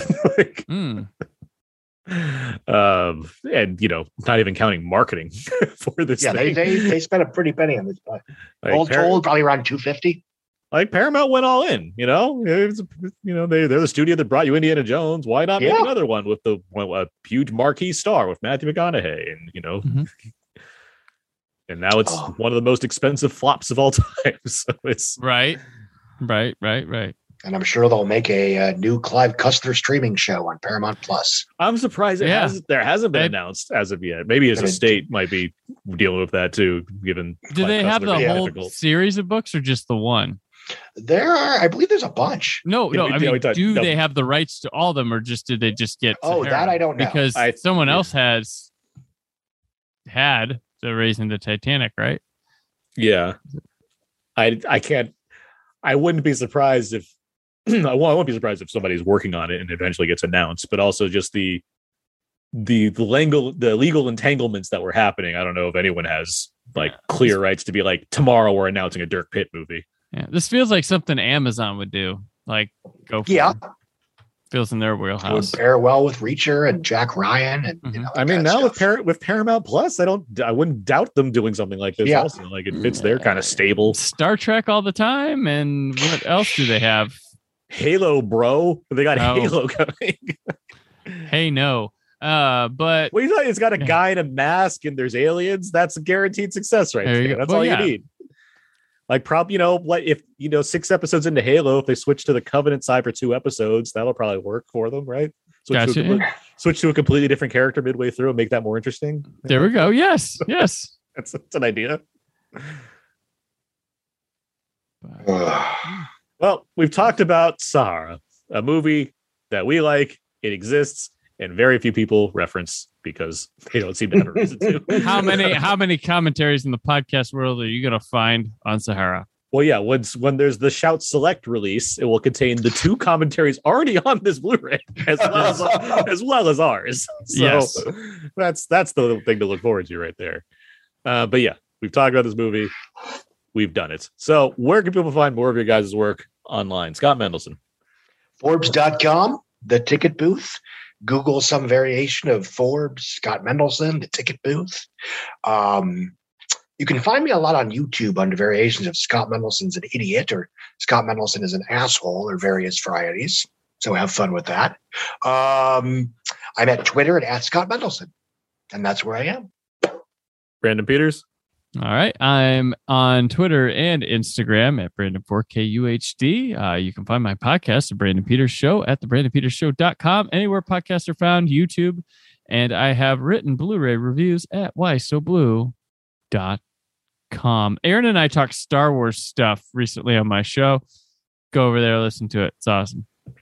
Yeah, you can listen to that. You can read me over at Wheel of Entertainment for movie reviews, Wise is Blue for Blu-ray and Criterion reviews. All my stuff goes to my personal blog, thecodeofzeke.com. I'm on Twitter, Aaron's PS4. All of these episodes are out now with Aaron Abe. You can find on iTunes and everywhere you can find our show. Feel free to give us an iTunes review and all that. And all our socials and all those things you can find. Scott, Brandon, thank you very much for joining me for the Sahara commentary track. Thanks for having. Always a pleasure. For sure. Next month, guys, we're finally doing it. Batman and Robin. Bum, bum, bum, bum, bum, bum, bum, bum, bum, bum, bum, bum, bum, bum. What killed the dinosaurs? The Ice Age. Courage now. Big Truth cigar. Always. Family above all else. Yeah, it's a proto Fast and Furious movie. But yeah, we are going to talk about Batman and Robin. It's featuring a Smashing Pumpkins soundtrack song that was in the Watchmen trailer. So and R. Kelly. And is R. Kelly on the Batman and Robin soundtrack? City of Justice. That's City right. of Peace. Yeah, those movies had some bangers. It's Forever and Batman and Robin. We'll talk more about that on next month's commentary track for Batman and Robin, one of the best Batman movies. But yeah, that's going to do it for this month's commentary track. So until next time, so long and goodbye. Thank you for listening. The Brandon Peters Show is a Creative Zombie Studios production. Produced by Brad Shoemaker and Brandon Peters. Written and edited by Brandon Peters. Announcer vocals by Jessica Alsman. Theme song by Metavari. Web design and show art by Brad Shoemaker with Brandon Peters. All music and clips featured in the episode are property of their respective studios, and no infringement is intended. Additional information on this and other episodes at BrandonPetersShow.com. For any inquiries, press opportunities, or sponsorship, contact mail at BrandonPetersShow.com. The show is available on Apple Music, Spotify, or anywhere podcasts are found.